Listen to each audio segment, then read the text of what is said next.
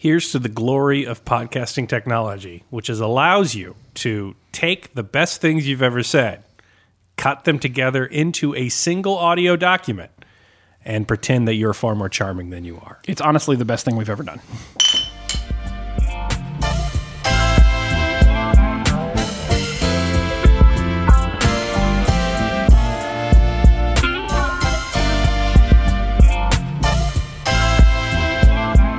Hey, everybody, I'm Caleb. I'm Spencer. And this is the Mix 6, a podcast where we drink 6 different beers, review them on a 5-point scale, and also have 6 conversations because, frankly, it's like an hour and a half long podcast. If we just drank the beers, it would just be guzzling and silence. It'd be a really boring hour and a half. Yeah, so we're going to talk about other things, if only to pass the time before we get to the next beer. Yeah, I think that's the important thing there. Yeah. It really is just, like an alcoholic bookend on stuff. Yes.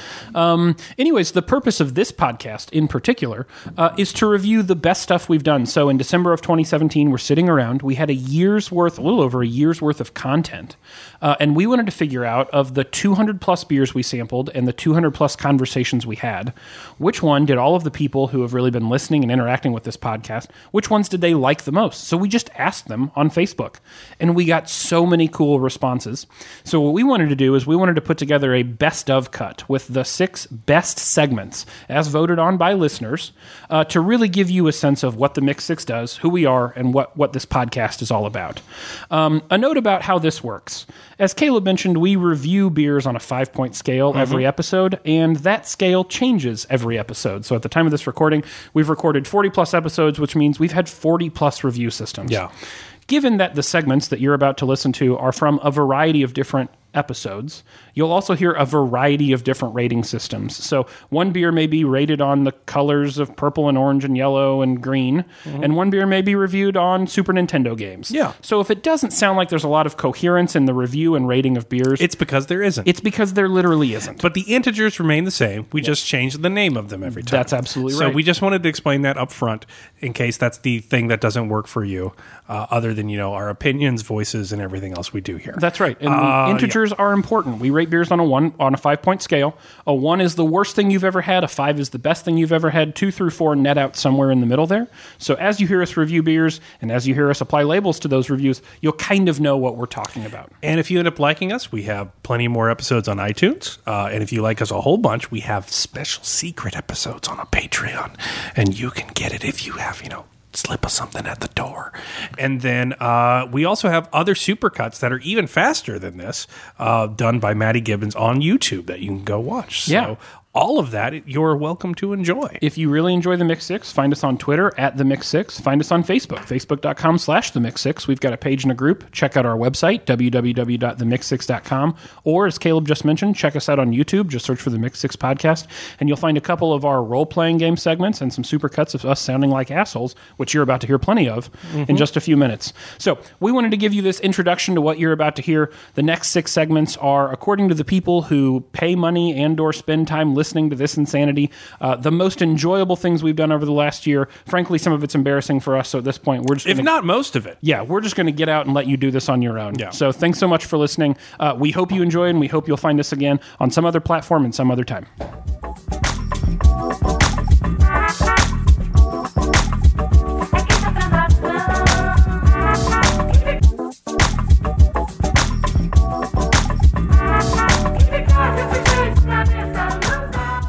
Pleb, beer 1, what you got?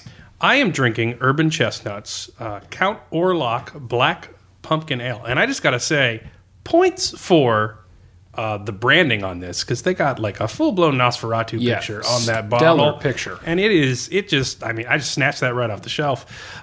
It's going to be a solid Adam West. Oh. It's good. Right. I am sort of trained to look for pumpkin-based, St. Louis-based beers by Schlafly, because hard 5. Right. But it's a 3. Okay. I can tell there's some pumpkin in there, but that urban chestnutty is like, it's very much at the front end. This is an urban chestnut beer, and there's some pumpkin. Given that's an Adam West, you would say it's got some pow. Yes, yeah, it's powing you with the urban chestnut, and then it just kind of the credits are like also including pumpkin. Yep, totally as an extra. So that's what I'm drinking. What are we going to talk about? All right, so topic one for the night, we're going back to an oldie but a goodie, dissecting our fun. Tonight we're talking about board games again, a little bit differently though. So rather than picking a specific board game to review as we have in the past, or even a board game mechanic that we find interesting, tonight we're going to talk about the worst 3 games we could play. So in my mind, here's how I was thinking about this. You're at a game night, you're sitting around with friends, someone says to you, hey, let's play this. And you instantly tell yourself, if you want to be accepted in the group, you'll do it, but you'll go home later and cry about it. So that's what bottom 3 game is for me. How did you interpret this? I interpreted it if, like, I knew we were going over to play that, I might be busy. Yeah. Sneaky. And we also mentioned...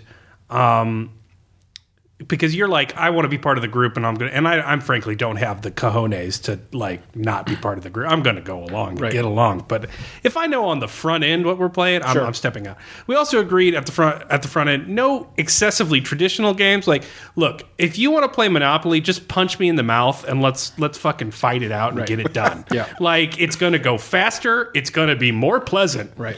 And frankly, it's more honest. Right. So let's just finish it and move on. Like, it's too obvious to be mentioned. So less than traditional family games, but also a game I really am not. I'm not speeding over to your house to play. Totally fair. Yeah, totally fair. So what's your number 3? So my number 3, and I have to admit that it's very possible that this is not about the game. It's about the 2 bad experiences I've had playing the game.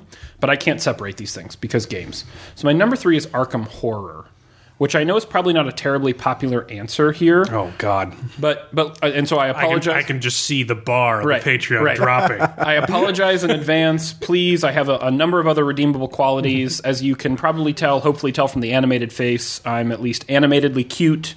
But let me tell you why Arkham Horror made my list. So the first time we played Arkham Horror, it took us like 6 hours because we were constantly consulting a rule book, which felt like a tome. Yeah. That's not a lot of fun, and it's not a good way to get into the game.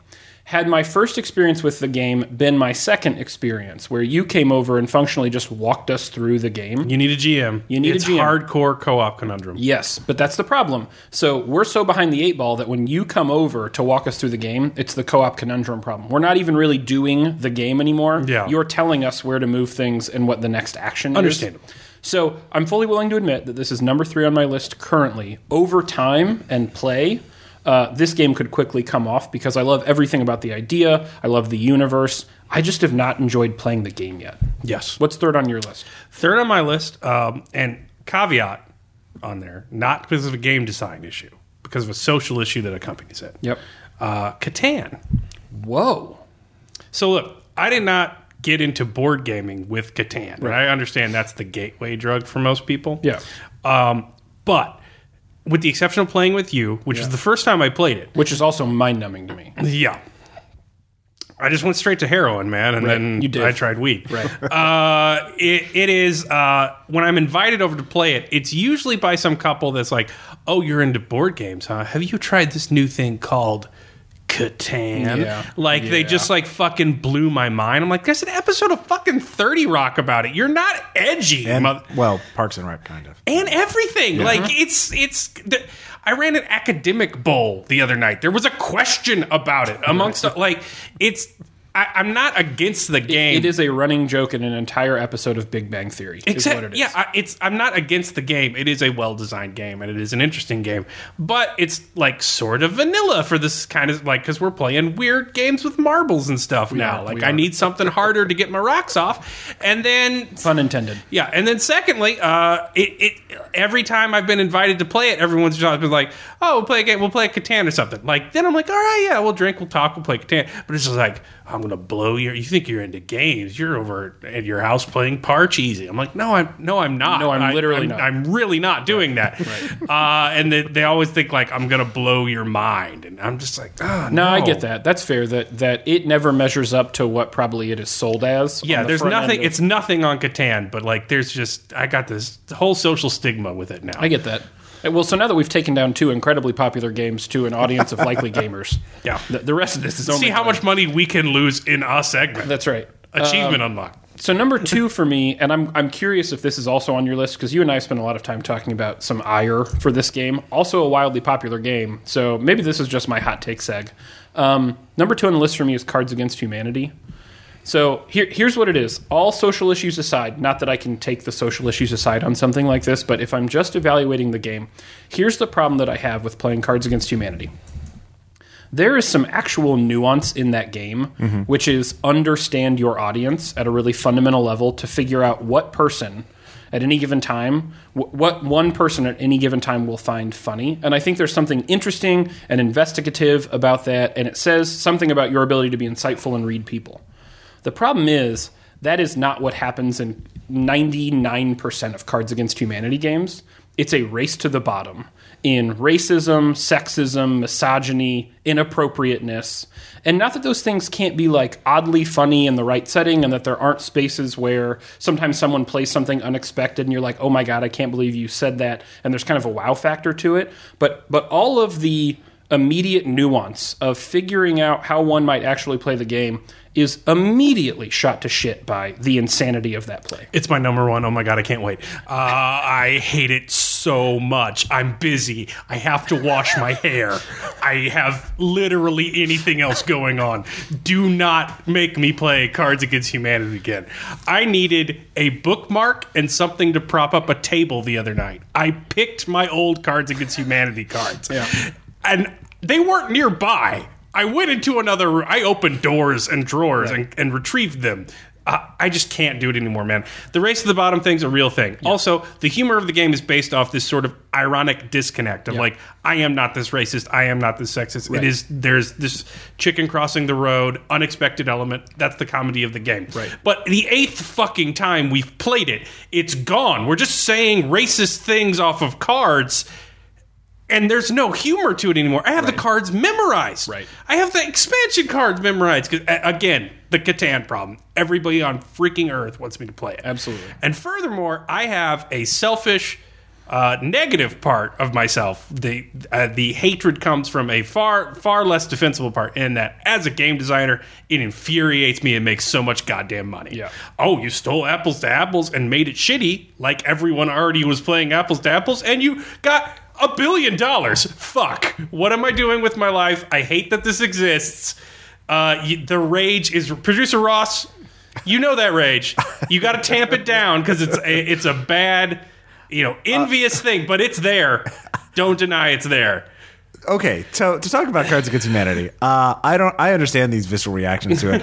I've been fortunate that I've only played it like maybe 3 times, and it's all been with the RPPR people, and so I've never had to play it with people I don't know that well, and so I also haven't gotten burned out on the cards. That's another thing. People use it as a fucking icebreaker. Yeah. Why is that the goddamn icebreaker? Don't do that. Because that game could also be called Spot the Racist. Because that's the person who's not playing it ironically, and now you're around a table and you're looking at other people like, don't make that joke anymore. And I see randos playing at conventions that have never spoken to each other before. I'm just like, no. And they won't again. Yeah, exactly.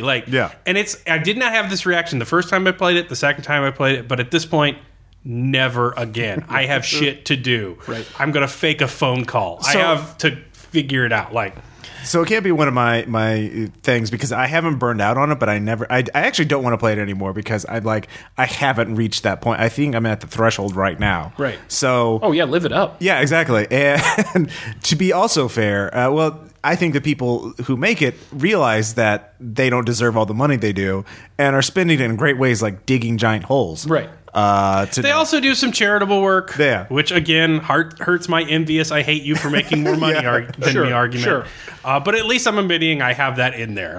You're not going to get a hot take. It's like, well, he's just jealous. No, I'm jealous. I didn't get that money. Straight up mad about it. Fucking accept it. It's on the line. And who deserves it more, them or the Exploding Kittens guy? Yeah, and also you're talking about party games. There's clever Snake Oil. play Snake Oil. You can play with any number of people. It involves being cleverer. It's funnier in a lot of ways. There are alternatives. Yeah, there are much better alternatives that are also kind of Fight. adult and not Super Fight. Super Fight. But yeah, no, not cards. So what's your number 2 now that we've just totally... I'm sorry, I couldn't wait. I was just so excited to talk about it. I know. Twilight Imperium. Oh, I thought that was going to come on the list. I'm busy and you're busy for the next 12 hours, and you're not going to finish. Have you played that it, game. Spencer? Nope. I avoid it for that reason. Oh my god, it's just. Ugh. We got through 4 turns. We played it for 6 hours once. We got it through 4 turns. I think the only time I've heard of someone having a complete game of it was because of the 2007 ice storm. Like, power was out in Springfield. The roads were down. We were just hunkered down in whatever buildings had heat. And I think Dan and some other people from RPPR managed to finish a full It is game the antidote to despondence. over a matter of days. Oh my god. Like, I'm not against it as a game design. I just... we talked about Alchemist being about the peak level of complication I am willing to handle, and then it manages that with an app. Yeah. Twilight Imperium threw that app out the fucking window, and then it made it infinitely more complicated than even Alchemist, with like 82 win tracks and all these special... Oh my god, I just don't care. Oh, you like Civilization? Would you like to do it manually? No, I would not. It is a computer game for a reason. Oh god. Oh, I have stuff to do. Yeah, I got in a car wreck on the way over there. I will fake a heart attack to get out of a Twilight Imperium game. Damn. So I've not played it. My number 2 is Cards Against Humanity. My number 1, which you've already discussed yours at length and in vigor, might I add. My number 1 is Risk, and I know we were trying to toe the line between non-traditional games and kind of where we ended up. Risk, to me, is outside of the non-traditional, or outside of the traditional. I'm not going to contest that. Right. Because, a lot of people play it, and it's, beyond the basics in some ways, but it feels like the most basic beyond the basic. But here's my thing about Risk. If you asked me to play and I told you no because I didn't have the time, I'm lying to you. I do have the time. In fact, we play games for 6 hours on the weekend, sometimes more than that. Yeah. I have played 10-hour strategy games with my father-in-law and loved every minute of it. Mm-hmm. Just none of those things were Risk because I don't fucking care. That's 2 turns in Twilight Imperium. Okay, see? And that's why you've not sold it to me here is what I'm saying. Yeah. Here's the other thing I've learned about myself. For however this may or may not be possible, I'm a bad dice roller, like terrible at rolling dice. Which is the entire game of Risk. Probabilities don't work for me. And so the notion that I would spend 7 hours with some people just showing them over and over and over again that probabilities don't work in my favor. No, it's just punishment. That's not a game anymore. So I love games. I love doing a lot of things with games, and I love a lot of games. Don't ask me to come play Risk to you because I'm going to have to lie to you because I don't want to be honest to you. Yes. That's how I feel about Risk. That's fair. I'm going to go get a beer. Yep.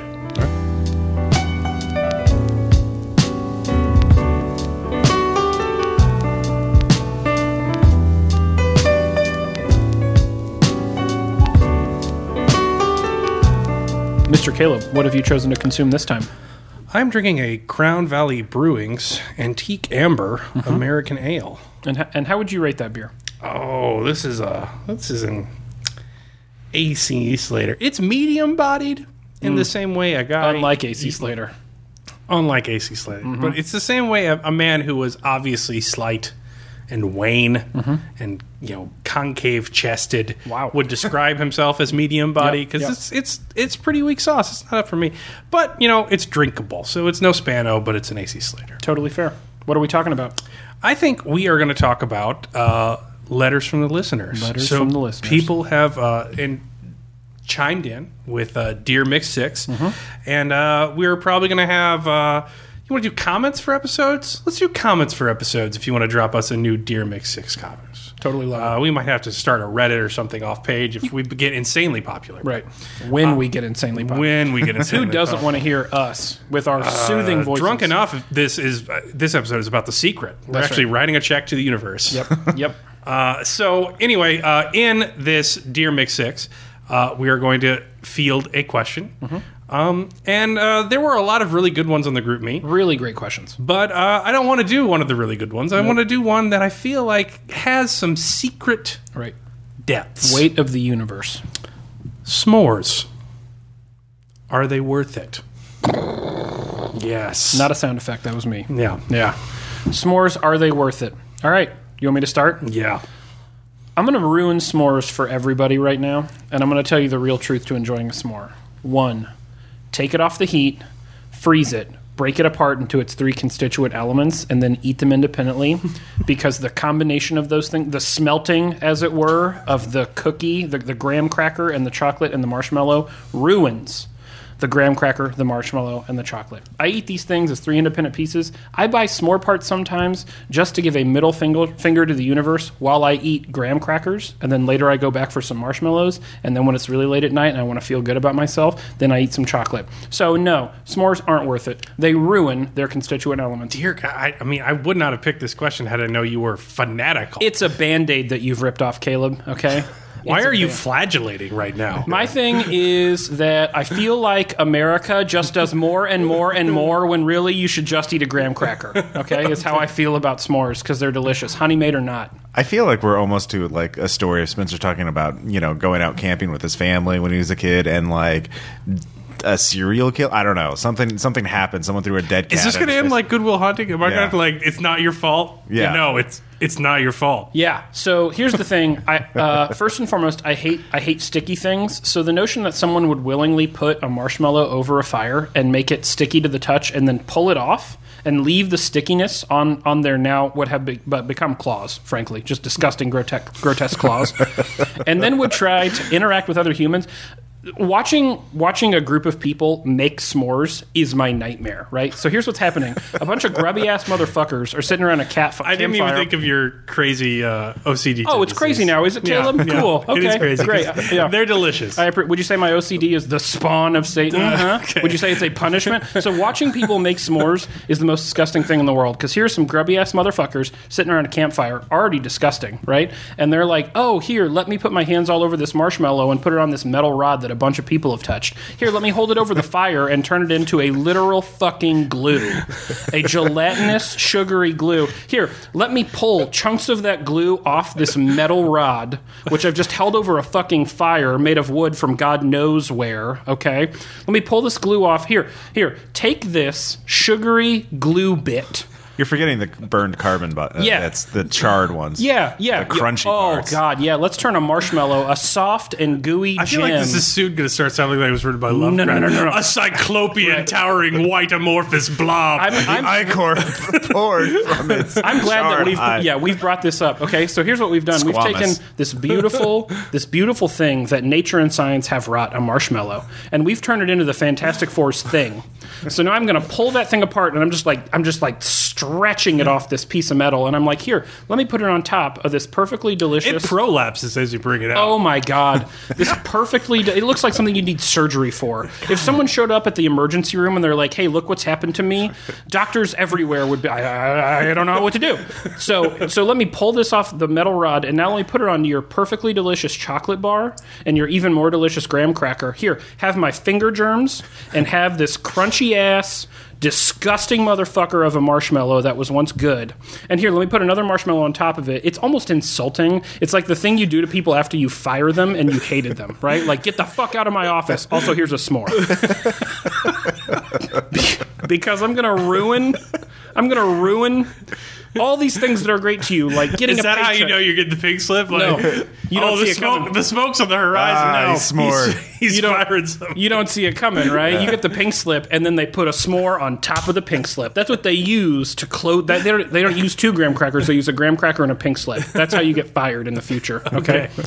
This in a dystopian future, we would all eat s'mores made by some disgusting and all Okay, humans. how do you feel about s'mores divorced of this sort of like how the sausage is made process that you find so loathsome? So Like, what if say, they're microwaved? So like say a s'mores Pop-Tart, something that is self-contained. First off, a s'mores Pop-Tart isn't a Pop-Tart. Different conversation. No, Wait, what? How is make that a them. different conversation? It's branded. It says Pop-Tart on the label. It's branded. Is that how we go about claiming things these days? So I'm just going to walk in and take shit from Best Buy, and they'll be like, hey, you can't have that. I'll be like, I said it was Spencer's Bloodborne, so now it's branded. You didn't so manufacture that. Fuck all. The s'mores people, I mean, the Pop-Tart people, they manufactured it. Producer Ross is off the bench. Okay, Yeah. so I'm sorry. a couple of No, things. it's fine, but Right.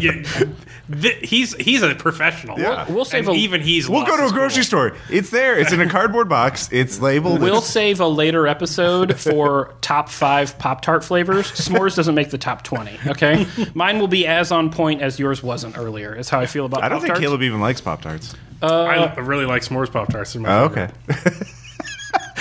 There's They literally a look of fucking would be. I thought we were going to have like a logistical conversation of like ease of access, like a s'mores Pop-Tart. Yeah, totes worth it. Do I have to like build an actual fire? Maybe a s'mores isn't worth it. Yeah. But like, is This it sort of is some the sort of actual thing on an logistical oven? process of making a s'more. You are over here criticizing. I thought it was like s'mores. Are they worth like this intense sort of like let's get You could just logs? microwave the ingredients. You Yeah, don't it's like, or is it worth it in a microwave, or is Yeah. like the ritual somehow important to the taste to make it a s'mores? I didn't expect like this hardline s'mores position. Yeah. I feel as strongly about s'mores as I do about the North Star, in that it's in the North. And Captain America Civil War being the 5th favorite of the Marvel films. And the need to breathe oxygen. I think it is significant to know about me that I don't want to talk to you about the process of making a s'more. Well, I think we like for the good of the podcast should leave this topic here. I shouldn't go forward. No, Like, I'll get another beer. We'll try something else. I'm empty and frightened, frankly.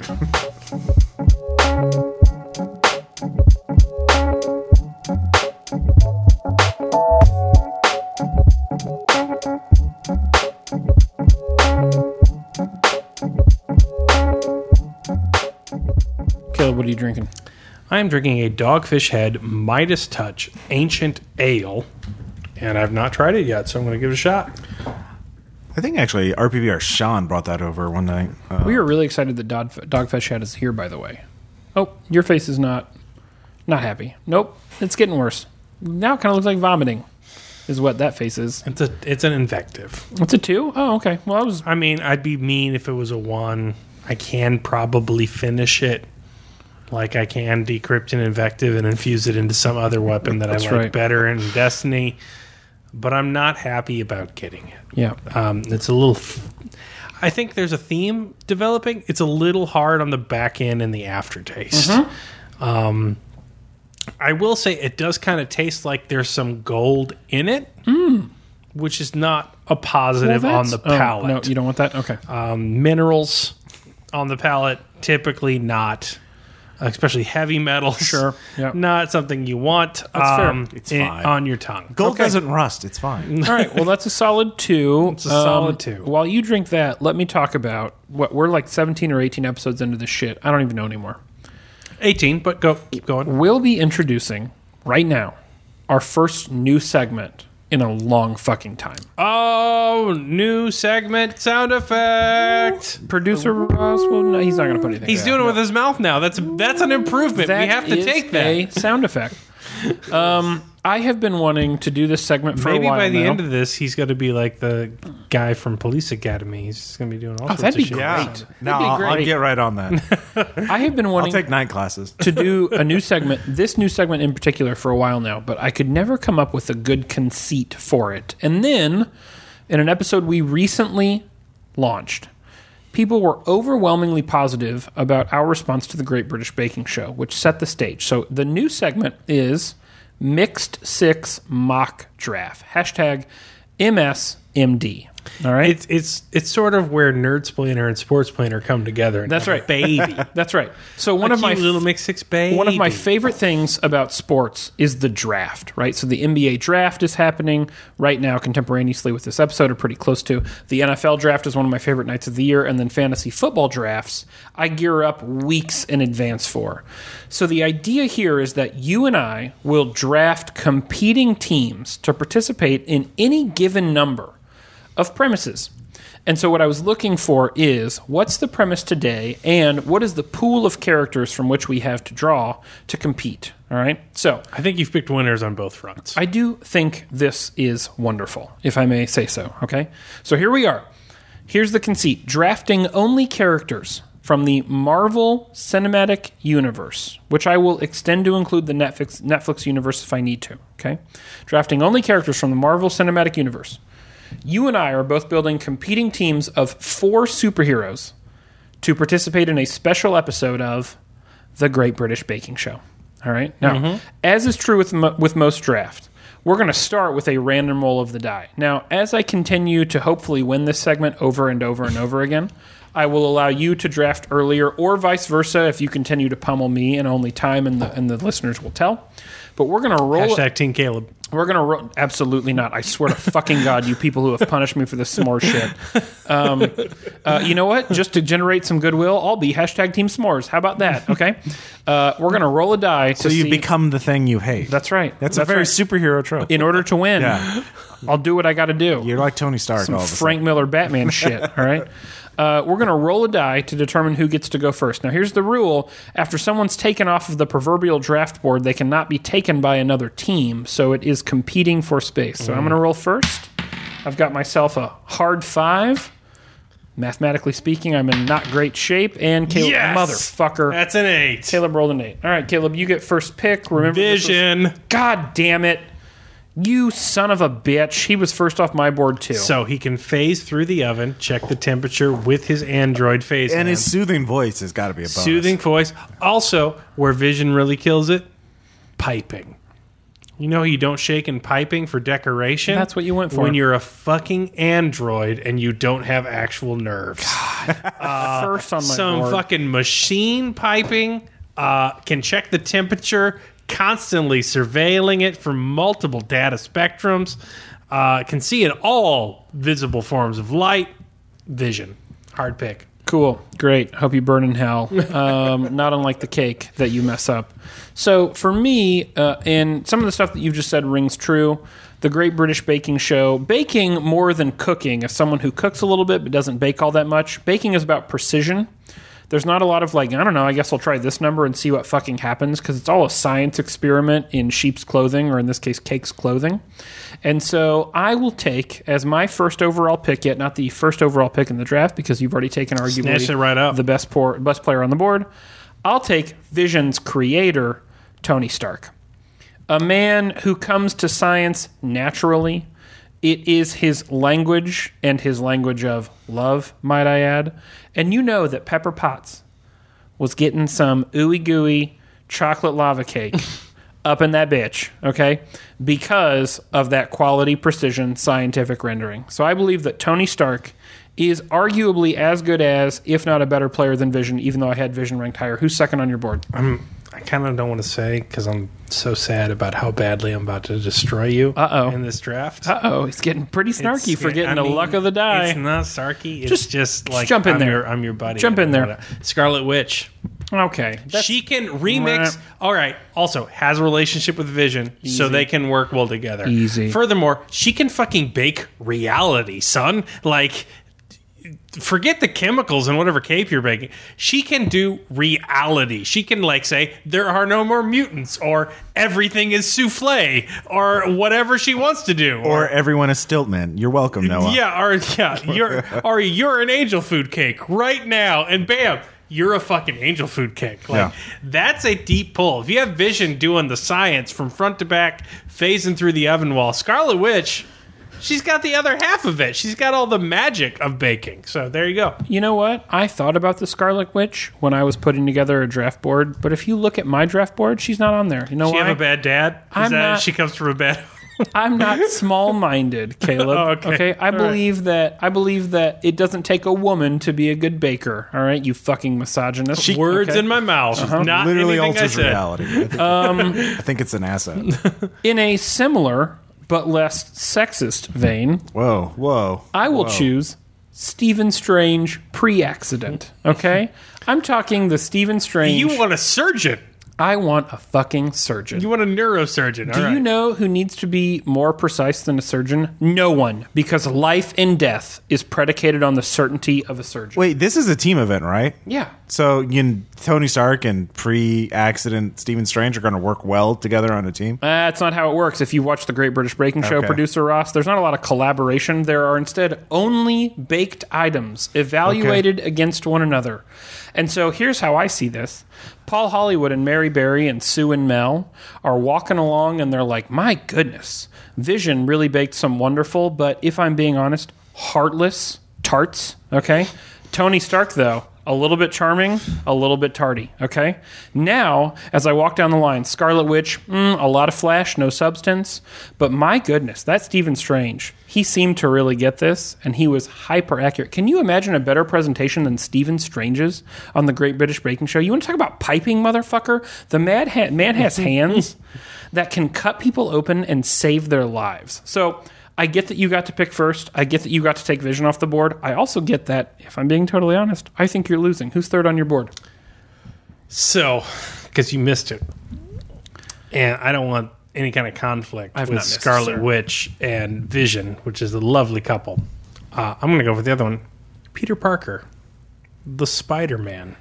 A chemist so skilled, he made an ultra-high tensile weapon out of basically nothing but what he could gather in a queen's apartment in his home chemistry set that somehow deludes within an hour. If you want a man who understands the chemistry and the science of baking, you don't go for a mechanical engineer like Stark. You go for a hard, in the fucking paint organic chem major like Peter Parker, the man who can admit fucking web shooting. Also, he has heart. Also, you want heart? You want someone that like Sue and Mel are gonna fucking love? Peter Parker. He's adorable from front to back. I want to see him in an apron right now, and I'm just talking about it.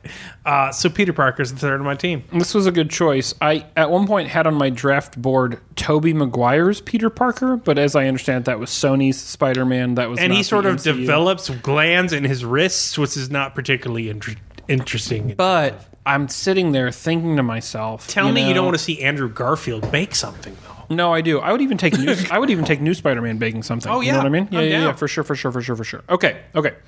Third on my list, and this is, look, he's going to be the worst baker of the lot. Okay, I'm ready to He's a 4 pick. accept that. That's right. Yeah. We're getting into the muck a little bit here, Yeah. right? But I like your idea about Spider-Man. Like, who's not going to like eating some of Spider-Man's baked goods? You know, because I believe that 97% of the competition is what you bake, and 3%, arguably an outsized 3%, though, is about how you interact with the judges. Mel, Sue, Paul Hollywood, Mary Berry. So I thought, why not get a fucking god himself? I'll take Thor. Because you can't tell me that Mary Berry and maybe Paul Hollywood, if I'm being honest, isn't going to roll up on a specimen like that and go, I like what you've done there, sir. Okay, here's why I'm a great competitor in this. I will admit that's a great pick. Thank you. Because if you're going to do meat pies, That's right. no one's going to do it like Thor. That's right. With his Viking heritage. Also, like, that dude, he probably, given the decadence with which they live, right, in Valhalla. Asgard. Asgard, thank you. Yeah, wrong heaven. Yeah, Asgard. That dude probably has seen some fucking pastries we don't even know about. You know what I mean? He's going to be bringing in shit like, well, one time, you know, we served this at Odin's 5,000th birthday party, and people are like, oh my God, you know? So I feel like maybe I got a one up here. So I'll let you round out your frankly privileged and frankly subpar team with your fourth overall pick. Go ahead. Good luck. So I didn't expect to get this deep in the cut because I didn't expect to get all my picks this early in the game, but I got it. And like Kevin Costner in that Draft Day movie, I'm going to adjust. So here's the thing.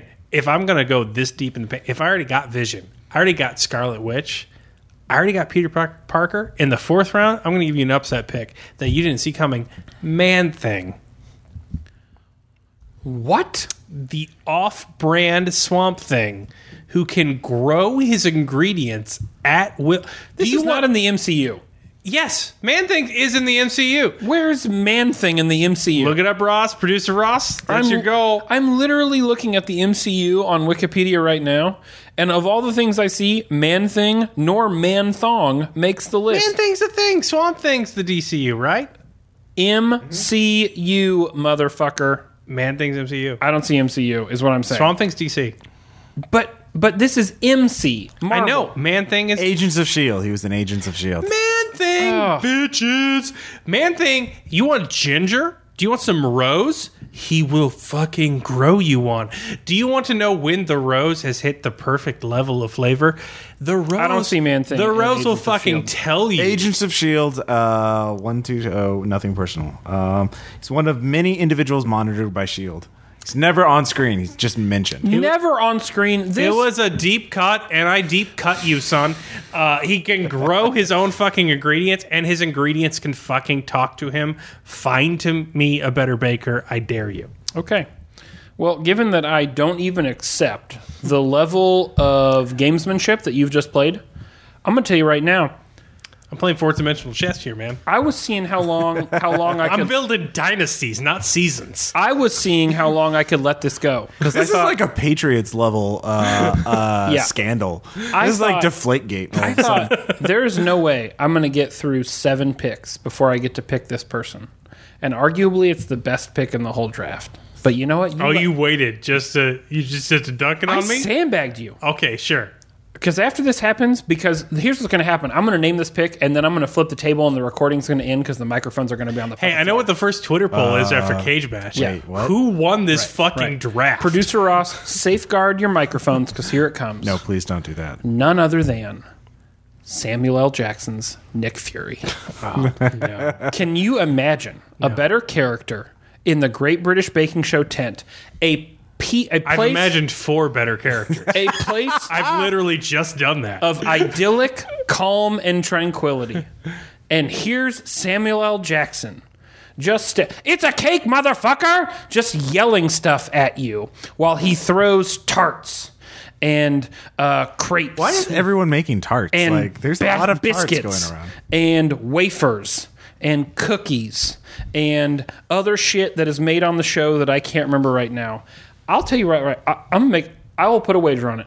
I'll take Samuel L. Jackson against the Vision all day. I will take Samuel L. Jackson's Nick Fury against the Vision in the Great British Baking Show. Put it on the poll. That's it. When this shit lands, ladies and gentlemen, I need to know from you, how many of you would take Samuel L. Jackson's Nick Fury over the Vision in the Great British Baking Show Special Edition, MCU? I just feel bad now. Caleb, I accept gifts of all shapes and sizes. I've dunked on you so hard, I feel bad. It bothers me After not. you prefacing with the s'mores thing, I just... Oh, God. Yeah, frankly, as the only expert baker of the lot, expert enough to understand what a fucking abomination of heat and science s'mores are, I feel overly qualified to tell you that my team... Here's my 5th pick that I was going to make at you, just to piss you off, because I really thought you were going to go... I thought I was going to go Vision 1, you were going to go Tony Stark 2. Tony Stark didn't even make your list.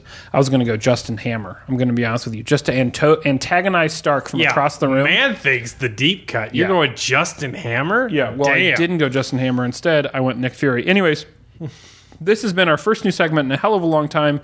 It's the Mix 6 mock draft, hashtag MSMD. I really want to get that trending on Twitter. I know it's not going to happen, but goddamn it, help me here. If you've been listening this whole time, it means that you are at a minimum listening to this shit for free. Thank you so much for doing that.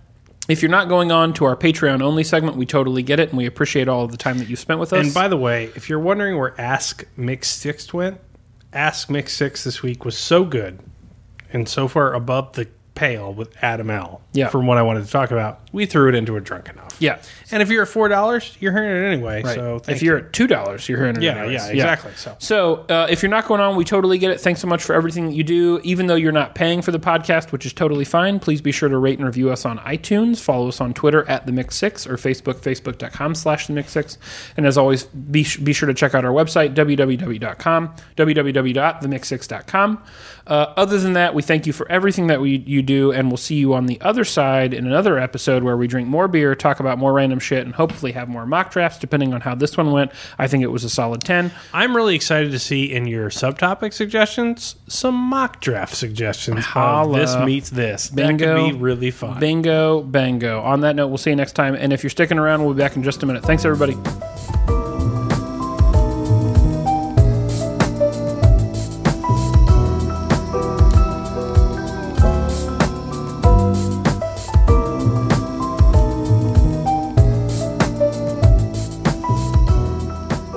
Spencer, what are you drinking? So it's only fair that since I had arguably one of the best beers I've ever had in my entire life, that I would also then be subject. Well, I mean, don't Don't malign it before you've tasted Here's it. what I want to say about the Champagne Velvet brand beer from Upland Brewing Company. Is it Upland or Upland Wheat? Upland. Okay, just Yeah, Upland. Upland's wheat ale here. Pick any different and name. like brand first off. beer is in the name. That's what it's actually called. So I remember smelling beer at like 18 or 19 and thinking like, why would anyone want to drink that skunky shit? That's what this smells like. So I'm Just really do it. Just do it. All right, Get in Stillwater Rule. He's taking a sip. I mean, maybe it does taste. Maybe smells are deceiving. I mean, Maybe it's really good. Ooh, that's not a good face. No.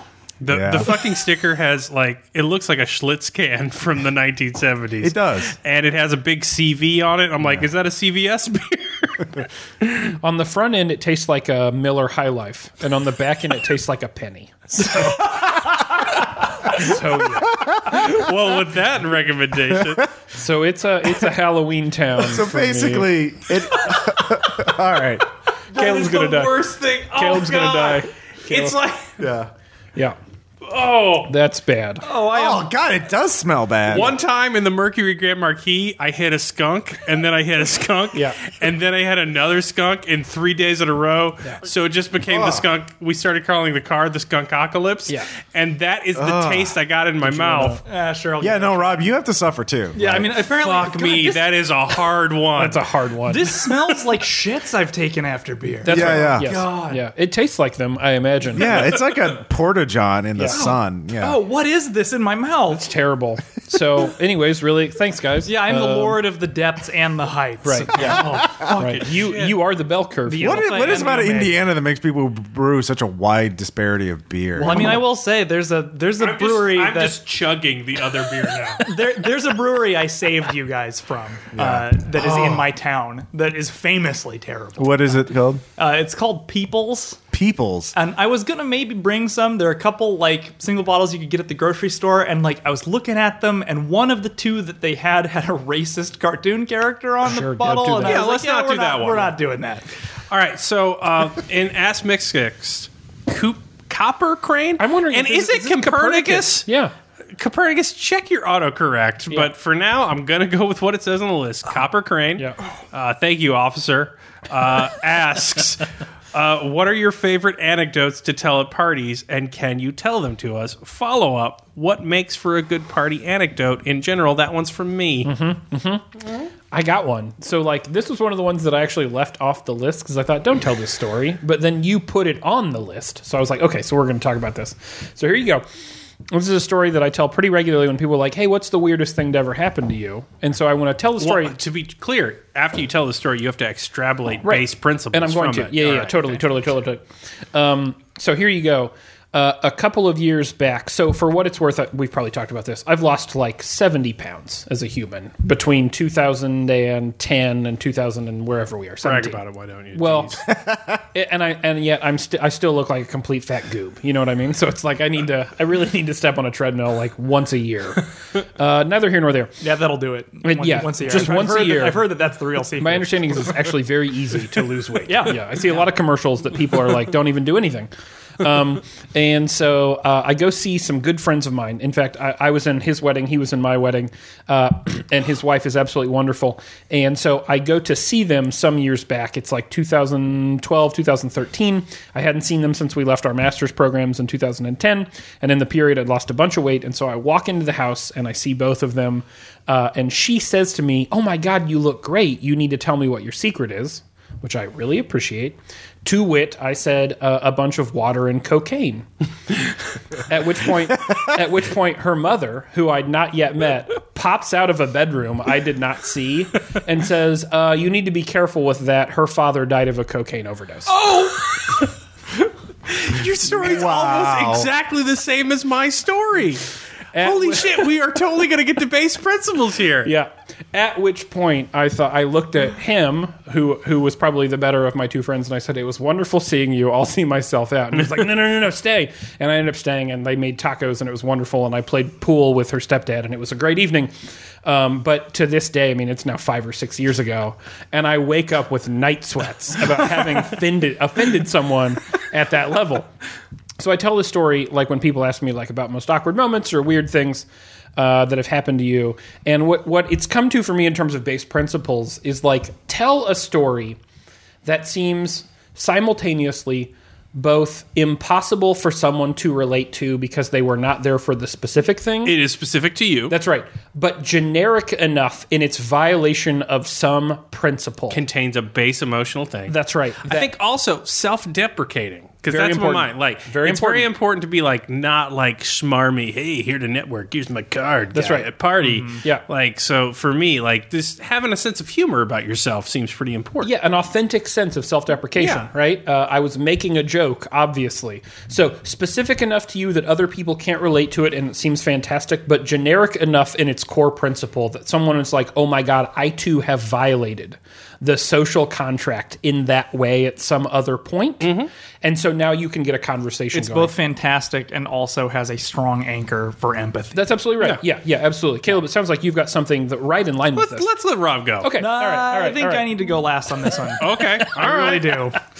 All right. So base principles, I think we're exactly on the same page. We're tracking. here without even coordinating beforehand. So I didn't tell this story for years, except when Tom, my best friend from high school, forced me to tell it. God, your face is just tragic. I'm not beer even is so bad. I mean, have a I've had friendship plenty where I'm of generally beer. happy when you're mildly uncomfortable because we can sort of lord it over each other. I just feel sad for you. It tastes like blood on them, but not good blood even. No, on I the mean, back end. I've had plenty of beers since that one tiny taste of that, and I still taste it in my mouth. Okay, keep going. I'm sorry. Anyway, so I was in high school. Speaking of weight, it seems to be a common thing. I was 320 pounds. Right. I was an enormous man. I had a top locker, and both Kyle and Tom, and I'm going to call this Lady Jade. I'm going to call the female character in this story Jade. So Jade was not from the best of homes, I imagine, but I had no interaction with her before having a locker directly above her. And so at one point, like senior year, we're talking like I am getting something out of my locker, and she comes up with her, friends who are of a certain quality of white, namely a quality you would throw away if you were putting in a category. And she comes behind me and she says, hey. And I'm like, hey, what's up? And I literally didn't know her name before this point. And she's like, just waiting for your fat ass to get out of the way of my locker. And I'm like, oh, I'm sorry. I didn't know I was taking too much time. He goes, you've been here all year with your fat ass getting in the way of my locker. I'm like, okay, I apologize. This is really intense. And my friend Kyle is just like, this is odd. This is aggressive. And then she goes to get his locker. Nothing comes of it. Couple days roll by. So I am getting stuff out of my locker, putting it in my backpack. I feel a sharp pain in my ass. Did she stab you? And I look behind, and she has a fork from the cafeteria with my blood on it Ass blood. that she has stabbed Ass me blood. in the ass Which is what with. that beer tastes like. At which point she says, I was just seeing if your fat ass was done yet. Oh, God. Wow. At which point I'm like, what is wrong with you? And then she comes at me with a fork again. And then I'm like, well, here are my strategies. I punch a girl or I run. So I go fleeing down the hallway from a girl with a fork. So couple more days pass. She doesn't come to school very often, good old Jade. I am at the locker. She is there. She says, am I going to have to stab your ass again when I come up to my locker? Because she's there first. And I said, no. And then I'm not a good person. I stuck my foot into her locker and raked it all out onto the floor. And like, your ass is going to have to pick that shit up. And then I grabbed my stuff. At which point she tried to stab me with a real knife. Then the judo kicked in. So I did sort of take and disarm a girl in the middle of a hallway and disarm a knife from her. At which point I did get called to the office. But thankfully there was a camera. So then the Mexican drug lords come in. So Jade's boyfriend was named Pablo. That's not a joke. I don't have to make up his name because he's dead now. Anyway, Pablo told me that if I didn't lay off of Jade, and by lay off of Jade, I meant be in a locker above hers and also be fat, he was going to come, stuff was going to happen. At which point, Tom was with me, having heard this whole story, and while Pablo was there threatening my life, is laughing hysterically because it's the funniest thing he's ever seen. Good old Tom. At which point, that night, a car blasting Nelly sits outside my house for 2 hours with Pablo sitting on the hood while my father wonders whether we should get the guns or not. So then Jade doesn't finish school, oddly enough, because she was having a hard life. At which point, we're nearing the end of senior year, and people say to me in band class, because I am a uber dweeb, remember when Jade stabbed you in the ass with a fork, and you had to get like stitches in your ass from the nurse at a public school? At which point, we all had a good laugh. Everyone had a good laugh at my extent. To which I said, man, and I don't know why I said this, but at which moment I said, some people are better off dead. At which point the intercom immediately turns on and says, students, we need to make an announcement. We need to have a moment of silence. Jade Smith has died in a tragic car accident. Oh, my. So the previous night she had drank a bottle of wild turkey and gone speeding down a road and hit a tree at 90. At which point everyone in the band class now thought I had the power over life and death and began spreading away from me because I'd literally just said that, except Tom, because he's my best friend ever, who was on the floor vomiting. He was laughing so hard at me. Oh, no. And that was my story. Yeah. Okay, well, that's violent. Yeah. Yeah, but it's irreverent, self-deprecating. I did get stabbed in the ass for being too fat one time. Right.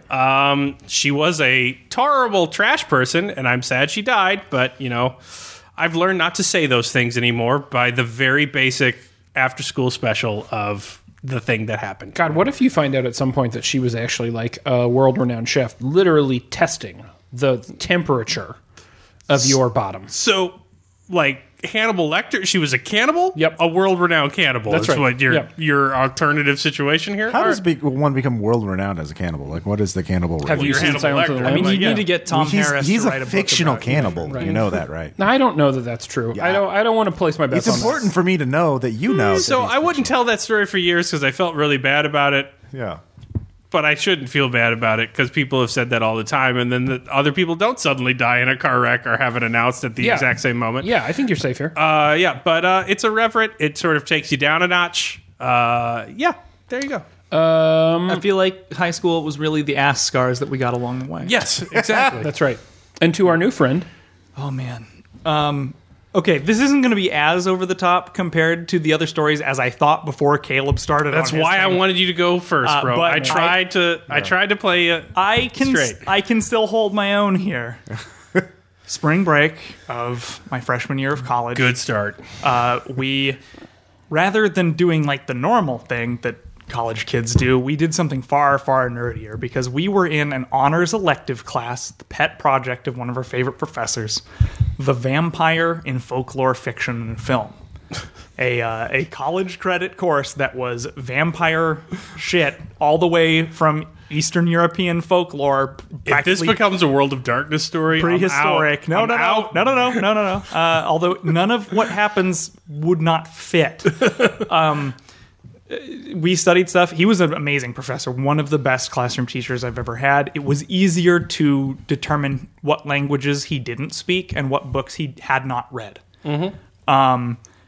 We did a study trip for spring break to Romania, to legit the former sites of Wallachia. We saw the birthplace of Vlad Cepes, the little house he was born in. We saw his fortresses. We did the whole goddamn thing. This was a like tour guided bus tour through the fucking Carpathians. We literally had our tour guide bribing government officials who had AK-47s to let us see stuff that we weren't supposed to be able to see. Oh, God. We saw like the parliament building that still had bullet holes in the side of it from Ceausescu's flight. It was unbelievable. But our bus left off at Sighisoara, which is the town in which Vlad was born. And these people are horny for Vlad the Impaler. He's like George Washington raised to the power of Martin Luther King. Well, I just came up with the episode title. Anyway, go on. I'll go ahead and add that to the doc. Yeah, just type that in there. Right And so now. this entire town, like the town center, the part that was the town long ago, is completely preserved and restored as a medieval town. It's a big tourist destination. And we were put up at an inn there, and we were done for the day. We've been driving all day through the mountains, and we wanted to do something fun. It was spring break, and like there wasn't any organized activity until the next morning. Right. And to be clear, to be perfectly clear, not to dress you down on this, Rob. To do something fun for spring break, maybe the first answer is don't go to Romania. Yeah. you might think that, but listen to the rest of the story. Okay, all right. The wet t-shirt contest was All off our the chain. Romanian listeners are now like totally offended. No. How dare you question their party No, ability? Okay, and maybe not legit. Romania in general, but not look like a famous impaler. Well, okay. We wanted something to do. We were wandering the streets of Sighisoara by night and got acquainted quickly with the timeless Romanian tradition of just fucking closing your business if not enough people are coming in. Nothing was open. / vampires are coming. Sure. Yeah. I mean, also night, very dangerous time. Yeah. And so it's a tourist town. So there's a growing, in Romanian terms. All right. You let me finish the fucking story. Yeah, no, go ahead. So there's actually a growing crowd of young people who The Santa Fe of Romania. want something to do. I mean, there were literally dozens of college-age people who were like, well, this is shit. Uh-huh.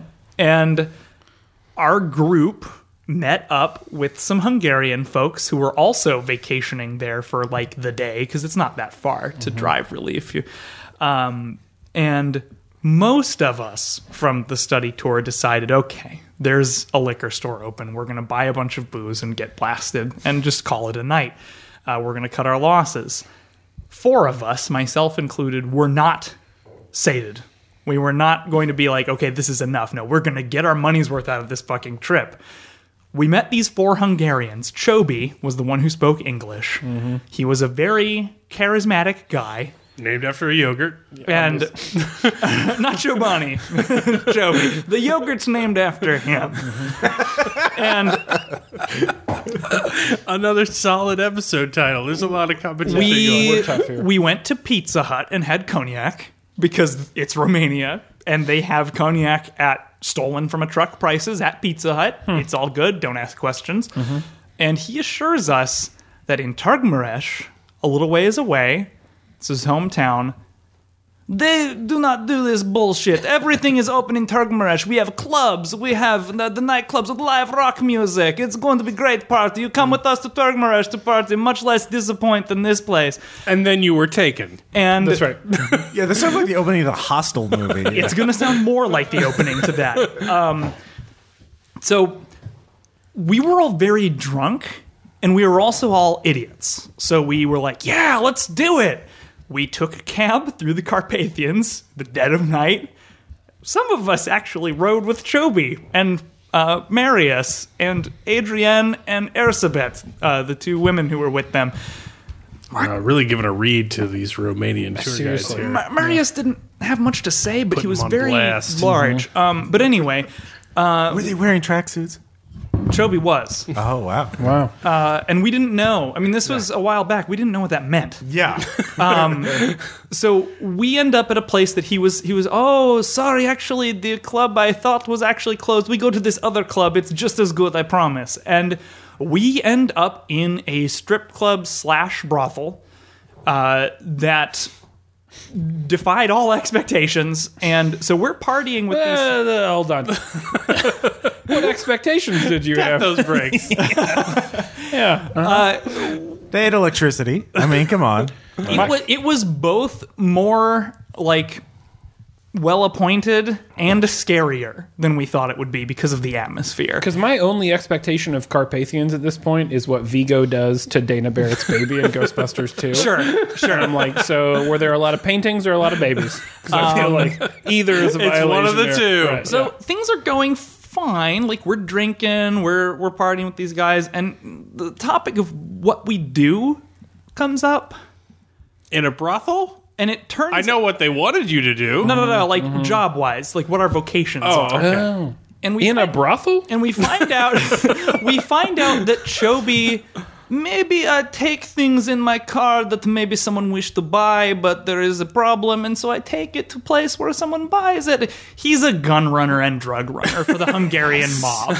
Marius is his muscle. He's heavily armed. Erzsébet and Adrienne are not just like they girls, they're their girls. Wow. And it's late. We've been partying, we've been drinking and smoking, and like, we end up being like, we really need to go back to Sigishwara so that we can hit our tour bus in time. And we end up in this thing where he wants us to pay for the girls' drinks for the evening and then pay the difference for him to take us back to Sigishwara. And Yeah, this is how pimping works. I'm like, I'm not sure how I feel about this. One of our number had become a bit belligerent over the course Great of the idea drinking. when you're next Perfect. to our Hungarian mafiosos. Perfect. And he's like, oh no, we'll just, we'll pay you to take us back, but like everyone pays for their own drinks first, and like we'll pay you when we get back to Sigishwara, blah, blah, blah, blah, blah. And like, they just keep going back and forth, and it keeps getting a little more heated each time, and there are bouncers hovering by our table, which I don't know whether to be scared or thankful for. And Scared. what ends up happening is the guy who's a little heated is like, fuck this, we're going. Literally just stands up and leaves. And I have to make a very split-second decision, and I can say that, like, the stories of people's adrenaline burning away their alcohol is totally true. Yes. Yeah. 100%. Instantly sober. You sober up immediately. Instantly more sober than I have ever been. Yeah. I'm sobering up now just thinking about it. Yep. But, so I help these two other guys who are, like, almost too drunk to stand to get up from the table and try to follow this guy out onto the street, because I figure at least we'll be slightly harder to kill if all of us are in the same spot. It's a math game. No, it's a math game. Because they can't hit all of you. because, like, the guy has, like, the one gun, and, like, everyone else seems to have it's fair. knives. Anyway. And, anyway, we get out to the street, and I feel a hand come down on my shoulder. And it's Marius. He's showing me what's under his jacket with a no-nonsense look. This other guy and Chobi are screaming in each other's faces on the side of the street about how, we're never going to make it back to Sigishwara alive. That's a literal quote that I heard. And thank God for drunks and the protection of Dionysus himself, which is the only thing that I can credit with my continued existence on the planet past age 19. The two non-angry, non-Rob people in my group were very hard to manage because they were falling down. One was trying not to vomit, and one was literally pissing on the wall.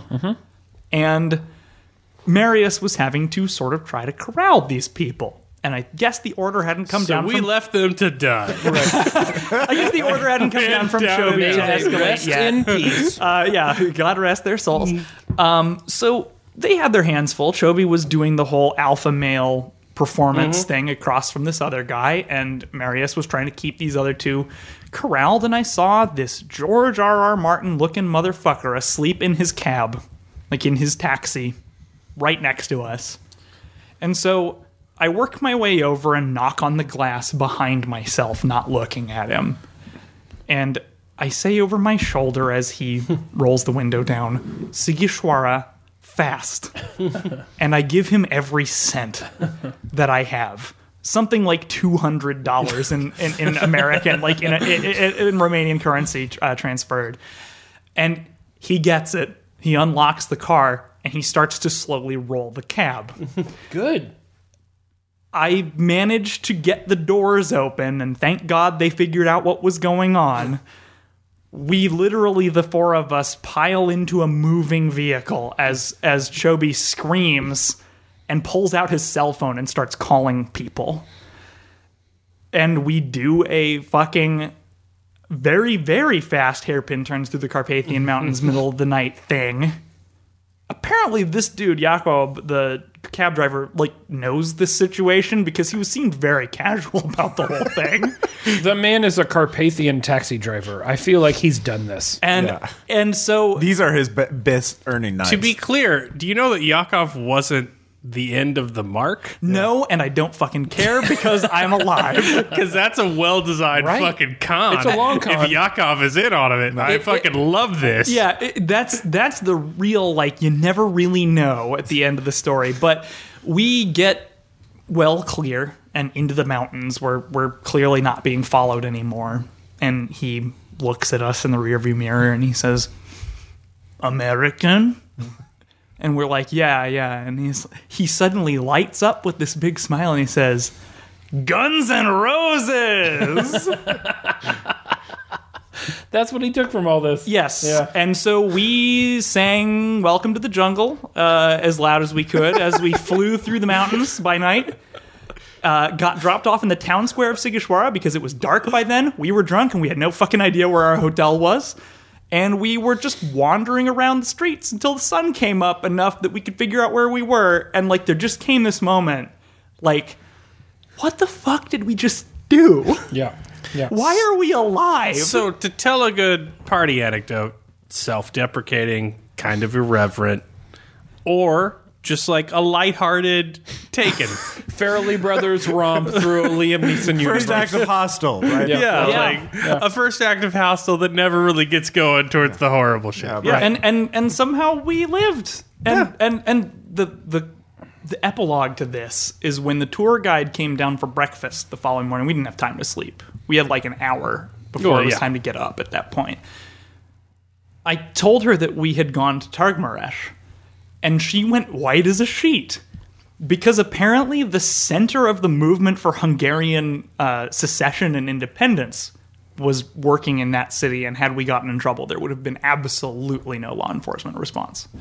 That town was owned by the mob at that point. This episode is sponsored by the Romanian tourist ministry. They're horny for Vlad. They're horny for Vlad. I changed the episode title to "Horny for Vlad the Impaler" and also Chobi. So just be on the Giovanni, lookout. God bless you. Anyway, I desperately need another beer. Everyone needs more beer. Yeah. Chobi needed so many more beers. We'll see you in a second. Oh man, yeah, and you might think that there was exaggeration involved there, like at least No, I don't. who can literally corroborate every part of that.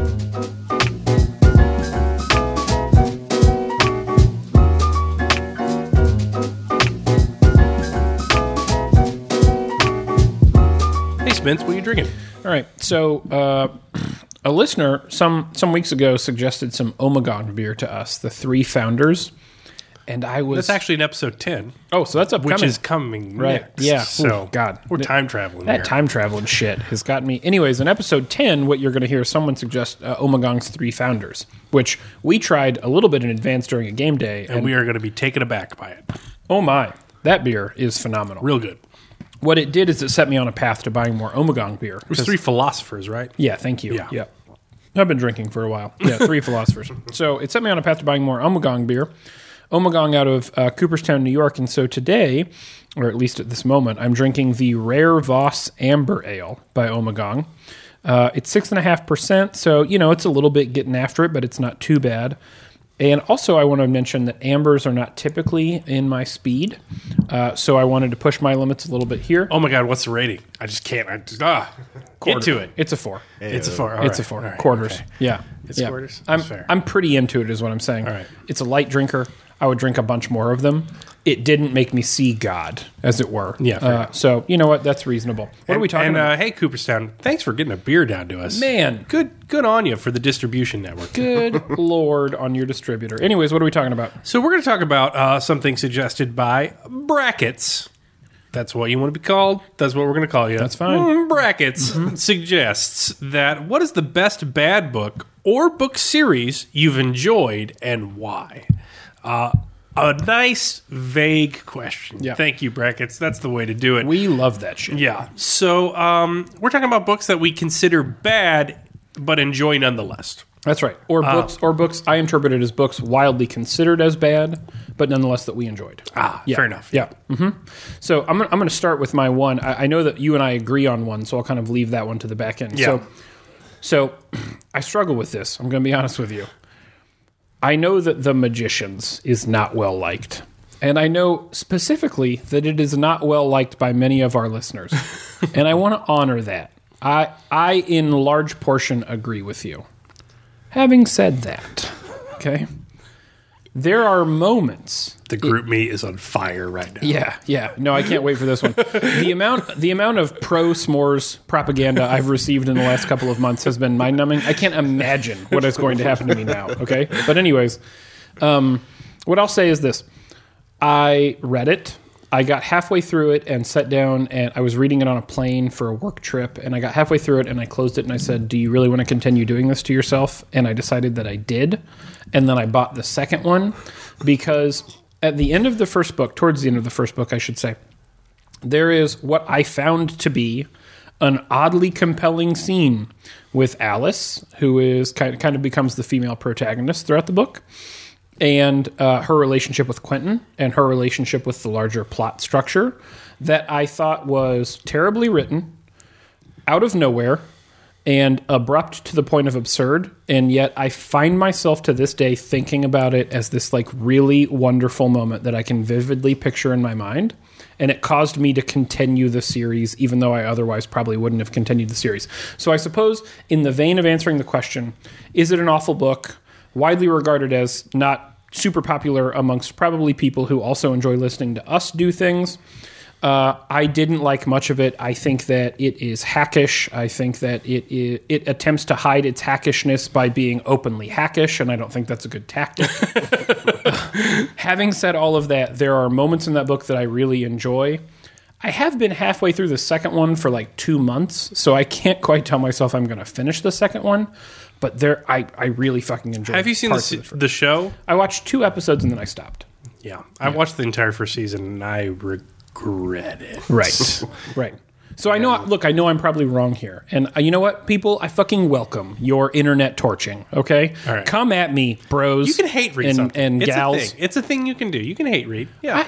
And I don't even know that it was hate reading. There are genuine moments where I was like, no, I'm enjoying the fuck out of this book right now, and I am burning through it. There are also moments where I read it and I go, oh my God, this is what my life has become. I'm sitting on that plane thinking, just put it in the water, man. Like, just set it down. It's my only way out. Yeah. So, anyways, The Magicians is mine. I know you have one, and then I know we have a joint one, so I'll let you jump in. So mine also ruffle some feathers. Yeah. The Dresden Files, which I love unapologetically, except for I'm going to apologize for it, and here's right now. Right. So here's the thing. Jim Butcher, for, let's be generous and call it 6 books, didn't know how to write. It was just, oh my God. Let me tell you about this magical world. And then let me establish this wizard who's going to kill all technology around him. And then let's have him make a Star Wars reference. And let's just gloss over how that's possible. Let's just gloss right over it and just move on. And then here's this bar he likes to go to. Let me copy and paste the paragraph from the last book about that bar. Yeah, you got it, right? All right. Control V, paste. Moving on to the next part of the book. Just, there's some real rough stuff there. But that said, the plot of Dresden and as a character, his sort of lovableness, and I think his lovableness goes beyond the fact that, like, oh, he said a Star Wars joke about Boba Fett, and I like that too, and blur. I think it does go a bit beyond that. It sort of carries me, and what I do really like about it is you can sort of see him learning how to write as it goes on. And he will admit this to himself in signings. And it's still not, like, fantastic, but it's much better than, like, the early books where it's just like, what if one of the members of CSI was a wizard? Like, I've literally read fan fiction better than it.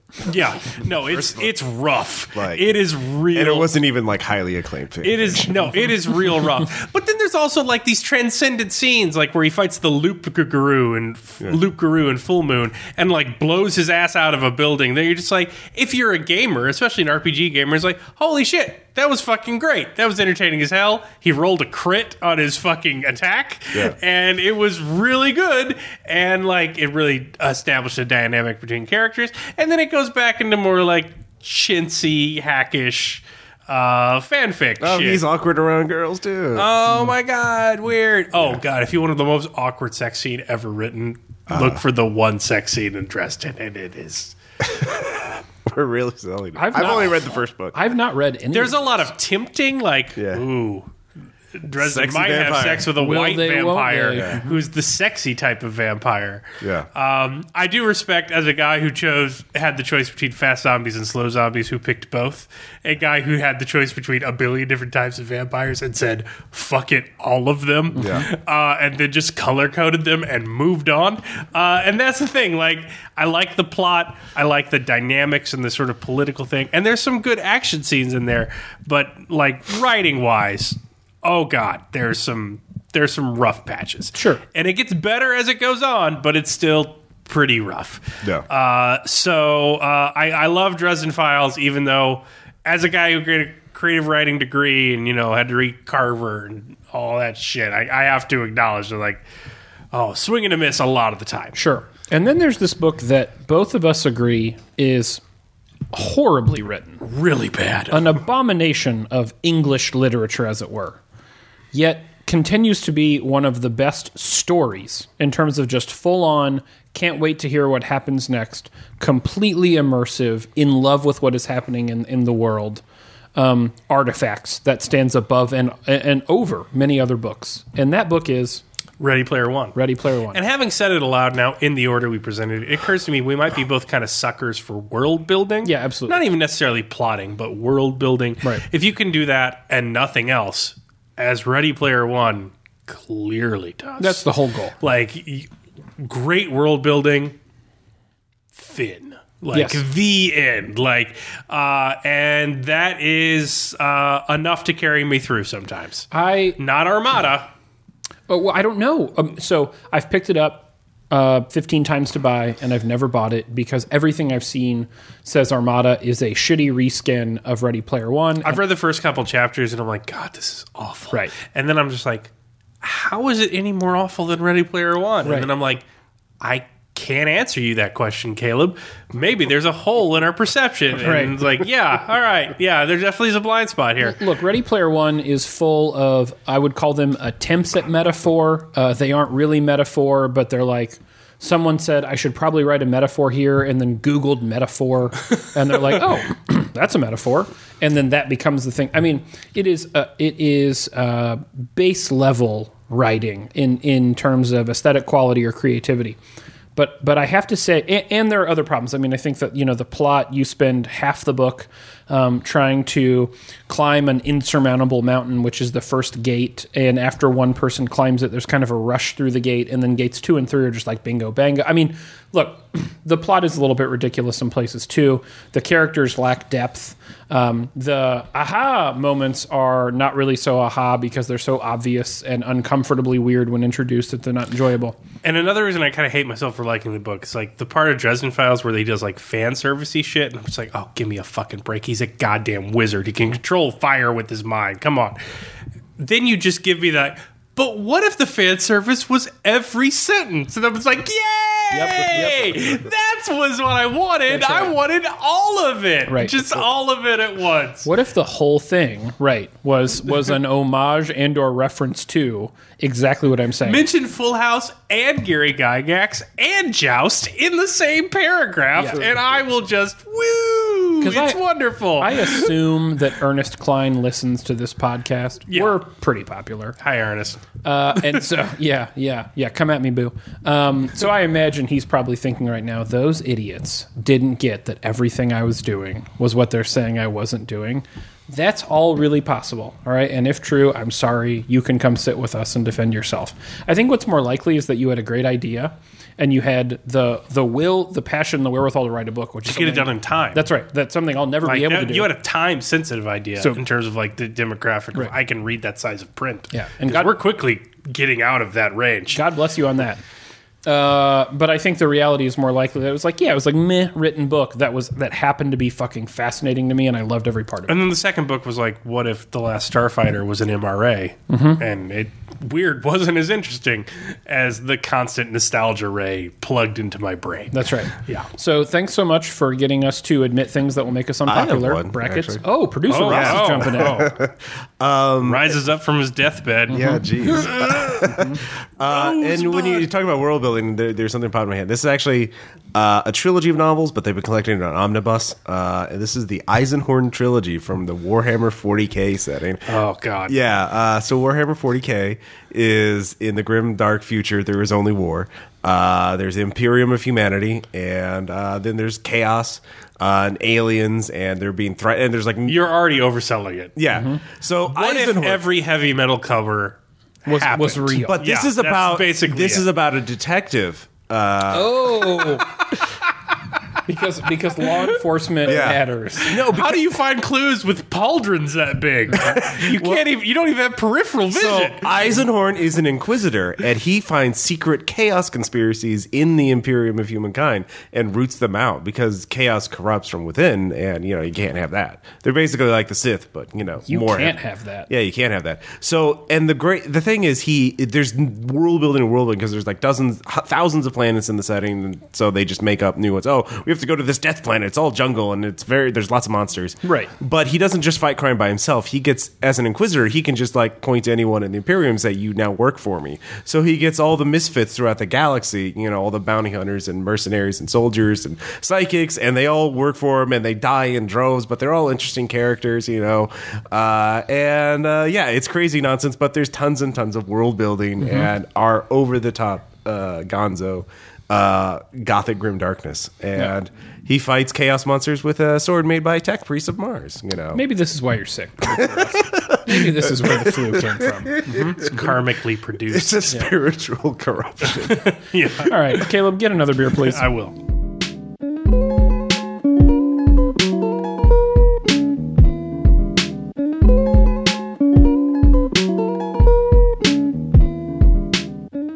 Hey, Spencer, what are you drinking? Okay. Yep. All right. So I'm drinking a Hogarden, which was, as I was getting out of my entry-level craft beer phase, the Boulevard Wheats, the Blue Moons, a dear friend of ours, John McIntosh, suggested that I would like Hogarden. The Wit Blanche? Yep. He was totally wrong.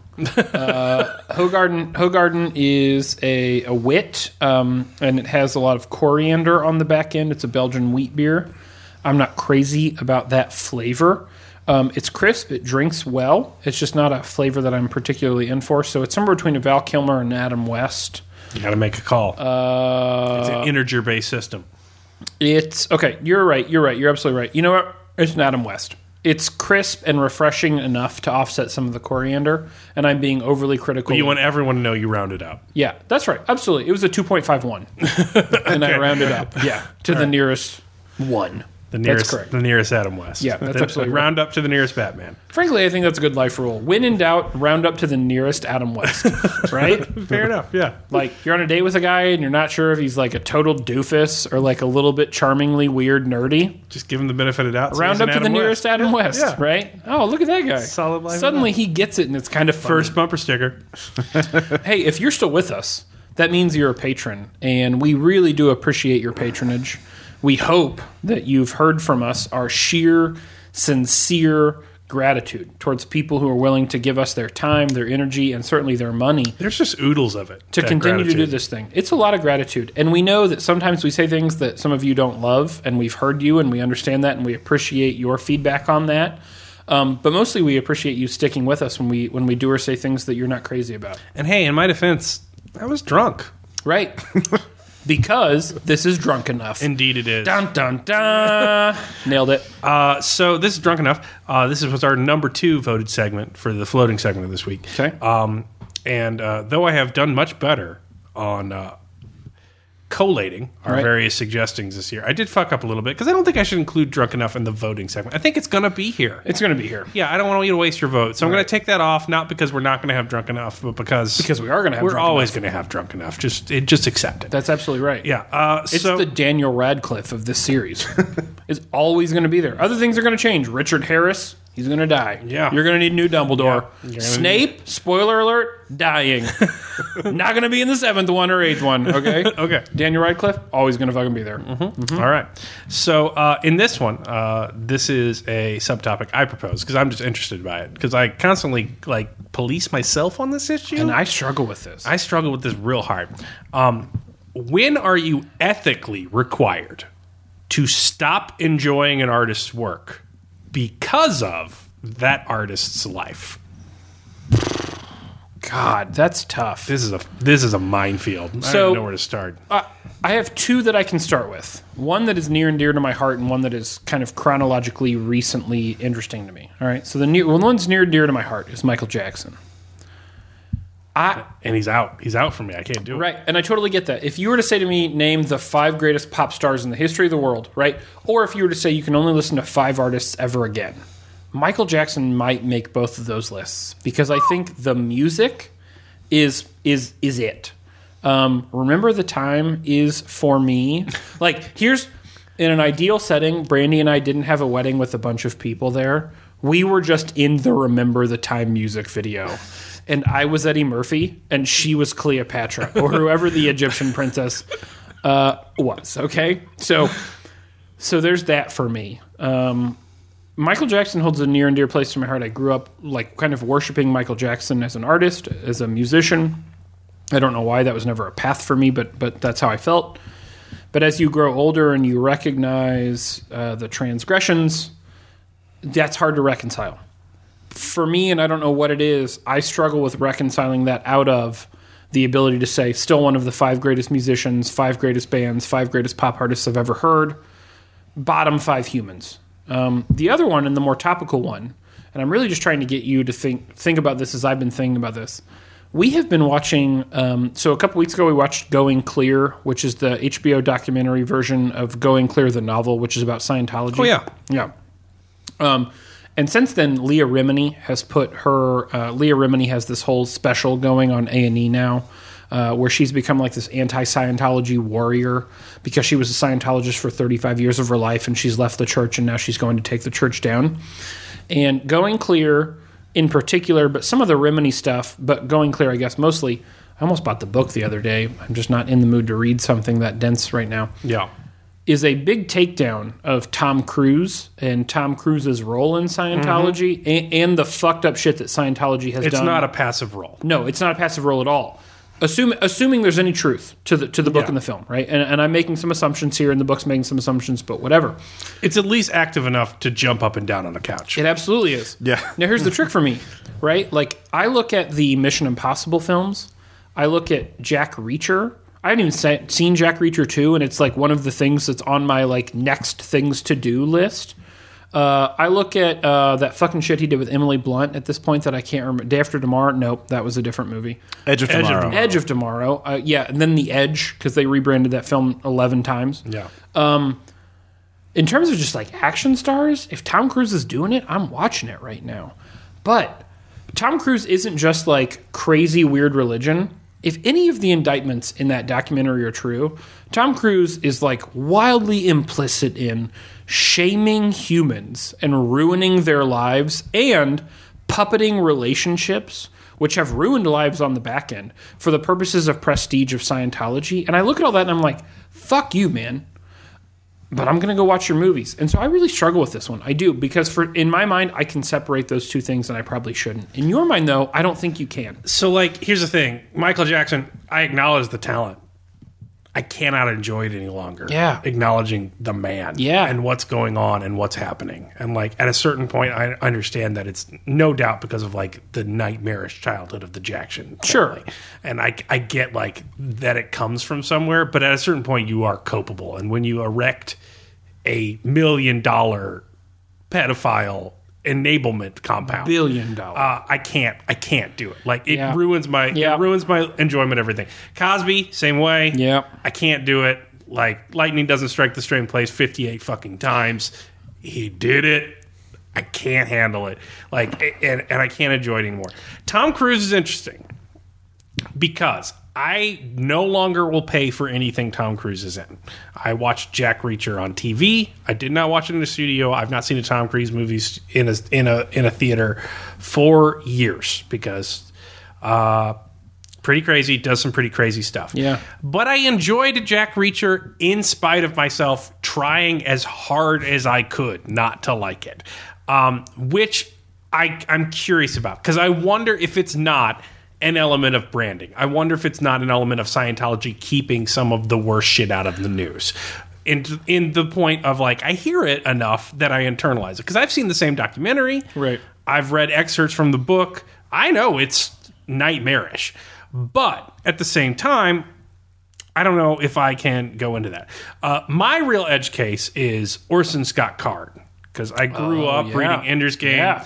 I got so into Ender's Game, I read all of the Speaker of the Dead novels. Yeah. I read his other work, and I read pretty much everything I could get my hands on by Orson Scott Card pre-Prop 8. Yeah. Having learned what Orson Scott Card stood for. Yes. And, like, not pre-knowing he was a Mormon. Like, it's not anti-Mormonism. No, it's not anything like... It's at all. just being monstrous towards what I'm saying. And, like, I can't do it anymore. I can't enjoy it anymore in any Yeah. way, shape, or form.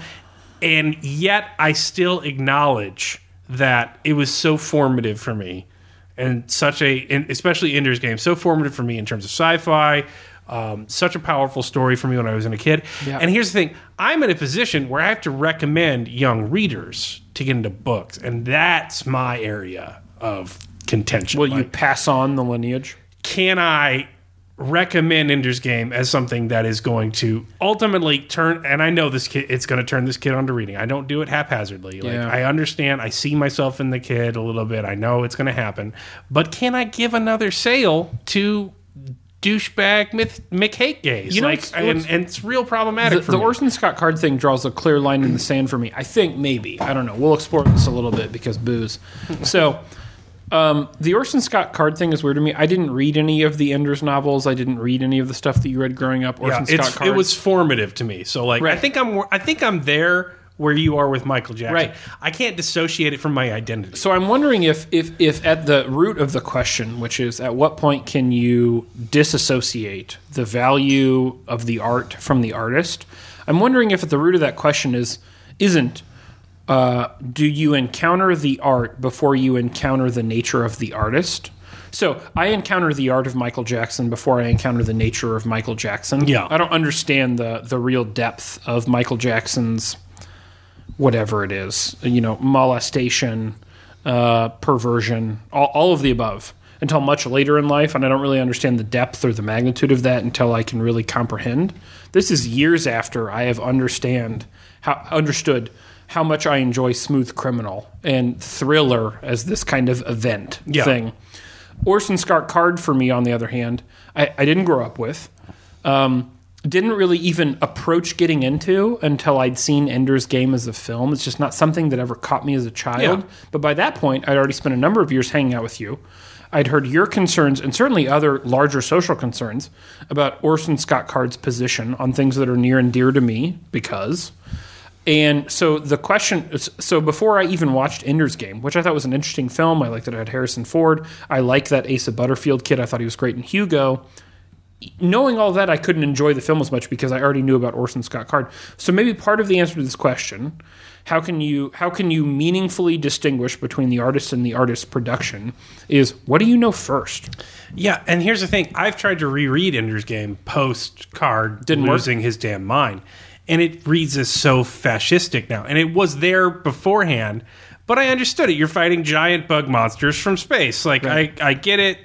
It seems like part of the fantasy world, not like something I fervently believe. Right. And I'm fully against, like, your art is fucking creepy and weird, and so the person's weird. Like, Rob Zombie seems like a nice guy. I never want to see his fucking Absolutely movies. he Like, does. Rob Zombie seems like a lovely man. I would love to, like, play a round of croquet with Rob Zombie. Yeah. I wouldn't be dragged screaming into one of his horrid films. It was House of a Thousand Corpses. Is that what the first? Yeah, that was big- the first of his movies. yeah. Man, I watched that movie one night while I was. Playing, only gets worse. Playing World of Warcraft, and Yeah. it was the weirdest 3 hours of my life. Devil's Rejects is That's the even song. more Yeah, abominable. yeah. But, But here's the thing: I'm so against judging a person for their art. okay, hold on. I want to But run like, this. I cannot help but judge an art once I know something about it. I want to run this test out. So hypothetically, which is what we're dealing with a little bit here. Name for me your favorite series of books. my favorite series of books, Yeah. like maturely or like just for pick my- a thing. Oh, it was Animorphs by K.A. Applegate. If I have to go in my own personal life, So, all right. and fuck you, the Yerks are coming for us. You need to get ready. So let's assume tomorrow you wake up and the shit. I'm assuming you use Bing because everyone uses Bing. The shit scrolling Yeah. across Bing. Go to Bing and Google it. Go to Bing and Google it. I'm assuming the Google stuff running across Bing tomorrow morning is K.A. Applegate is a fucking serial killer. What's that do for you? This is hypothetical. This is not. We are not pleased. to K.A. discuss. Applegate is not a serial killer. As far as we know, I don't know, man. That's the thing. Like, because here's the thing. I can't. I know. I mean, If I wake up tomorrow and I found out fucking J.K. Rowling voted for Trump, like, I would be surprised because she's not an American citizen. yeah, but here's the thing. yeah, We the can't- voter fraud. I'm not for. We can't ethically equivocate that. Like, serial killer for voting for Trump. I feel like that's a false equivalency. No, but no. You're absolutely right. It's a false equivalency. And I feel like that those like measurements are important because like I can't read Ender's Game anymore. I cannot make myself say it's a bad novel. Like, and that's different. Like, I can't read it anymore. I definitely can't give him money anymore. I think that's my ethical bare minimum. Right. Don't give the person money anymore. Right. But I can't say it's a bad But you'll novel. consume the media for free. Clearly, you will because you watch Jack Reacher. Yeah, a that's number the of thing, times. and that like that worries me. Like, is enjoying it itself Yeah. ethically too far? So is it's it- like is your it the enjoyment level- complicit? Is it the level of transgression for you? I think doesn't how would that not factor in? No, Like, no, no, Does it that not definitely factor in for you? Do you have a bare minimum that obviously? That's what I mean. That's what I'm interrogating with the segment. You don't know. Like Kanye West is fucking crazy, but the albums of his I still like. I still listen to, and I don't feel bad for listening to. I see. I don't listen to him anymore though. Like I rarely listen to my favorite Kanye stuff anymore because I look at him and I go, Was that just because you're burned out on that? "No, I don't." That's a good question. He has monstrous don't behavior, but like so. the fact that he's an asshole doesn't really factor into me hard enough to make me dislike the other stuff. Even though I know that my dislike of the stuff I already dislike, like 808 Heartbeats, which is a fucking terrible album, But for me, it's the best of the Kanye albums. and you're categorically wrong. Right. It recertifies my hatred of the later stuff. Yeah. Which, I mean, I understand is a double standard that makes no sense, which is why I'm sort of interrogating this issue. Like, to what degree does the offense or transgression matter? And to what degree does the order matter is the question you brought up. Yeah. And I think those are the essential, like, philosophical questions Okay. of your ethical response. So for example, like Harold Ramis is it for me, right? That's it. That's like peak creative mind. Harold Ramis. I mean, my fucking gamer tag, all of my internet tags for the last 20 years have been Egon Zord. Right? Yeah, no, I Harold Ramis is the pinnacle for me. And if I found out tomorrow that in his death it had been uncovered, may he rest in peace, that he was a pedophile, serial killer, murderer, anarchist, like I think that would ruin all of his art for me. Having said that, like there's still a part of me that doesn't know if Ghostbusters wasn't on if I wouldn't fucking watch it because like I fucking love Ghostbusters. Yeah, like I think the also problem is like how much of that art have you internalized into your core personality? How much of that art has like That's a good been question. formative to you? Yeah. And giving it up, like I've taken no values from Ghostbusters. well, yes, but you have taken snark from Ghostbusters. Sure, absolutely. Yeah, Like yeah. it's a key part to how you even like My communication style. Exactly. is Like derived- it's only the way you relate to other human It beings. absolutely is. And I think that's pretty fucking integral. Like Yeah. and so at that point, like death of the author, at what point does it become mine? We like, hypothetically just ruined Ghostbusters. This has not been a good segment No, for you me. did not. No. At what point does it become mine? At what point of death of the author is like, all right, I watched a shit ton of Cosby Show. Oh yeah. It taught me of what a family could be. It had all these positive messages for me for what a family could be that were composed by a team of writers and not Cosby. Yeah. And he fucked it up because he was a fucking monster. And I'm not going to give up the Cosby Show for him. Yeah. Like the same way that I can't make that because but like there are people who were black in the 80s. And I'm not going to deny the power of representation that was the Cosby Show, right? Because Bill Cosby is a literal monster, right? But I'm the same way in a much lesser degree with transgression. We're like Roseanne. I watched a shit ton of Roseanne when I was a kid. Roseanne was my family, or as close to we were ever going to fucking get it on a television. And I'm not a fan of fucking Tom Arnold or Roseanne for that matter as human beings. Yeah. But I'm not going to give up John Goodman being my TV dad. Oh, absolutely not. For shit Roseanne Barr did singing a national anthem or talking to some B-level tabloid. Right. But that's the level of transgression. It's just that's a transgression of taste. They're not harming people or doing violence. And so yeah. I feel awful that there is a degree of that level that I don't support. I feel like that itself is the ethical transgression in that I have a level of they hurt you, but not bad enough for me to give a shit. That's the thing. And that makes me feel awful. I feel like we've been treating these as three distinct questions, right? So what's the level of transgression? When do you learn about said transgression in relation to when do you experience the art? Mm-hmm. And then at what level do you think the art really meaningfully impacts your life? Yeah. Those are not three distinct questions. I think those are three and terribly interrelated questions. Terribly interrelated. Literally right? terribly. Yeah. I have an example. Casey Affleck, he came out with a movie you saw recently that you really liked. It was very good. Manchester by the Sea. Yeah. Manchester by the Sea.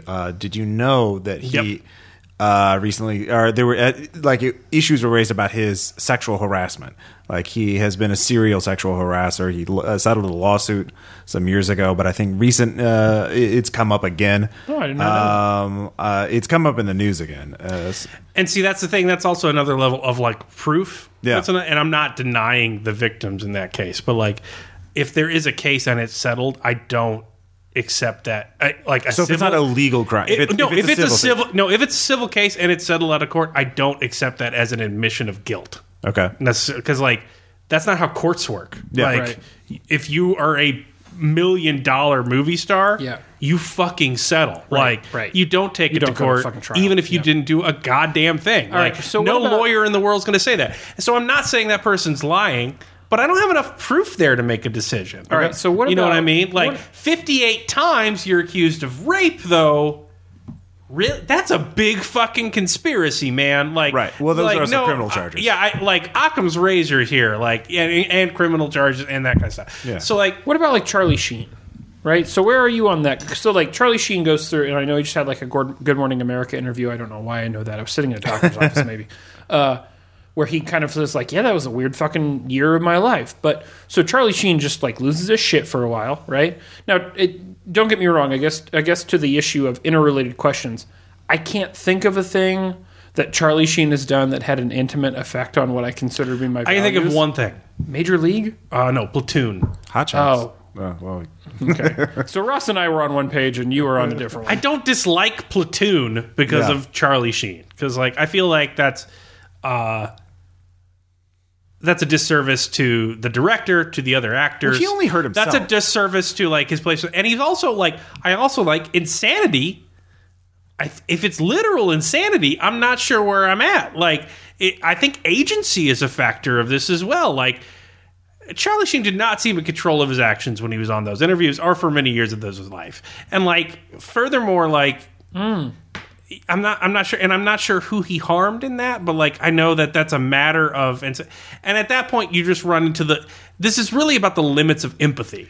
At what point can Yeah. I say that you have a were mental in illness, control. so you killed a bunch of people and you hit them in your basement, versus you were a mental illness and you said mean things to people. Actually, That's a matter of agency thing. that's not the I can't question. use it to dismiss everything. How in control were you? That's not the question, though, because the question is the level of intensity or depth of the transgression. Because you're not asking about intent. Intent is a totally separate issue. Well, it's not a totally separate issue, but you're asking about the relationship between intent and the production of art. So it's not you're a terrible fucking person either because you said mean things or because you fucking killed people and hid them in your basement. It's you're a terrible fucking person category, and therefore I cannot enjoy your art.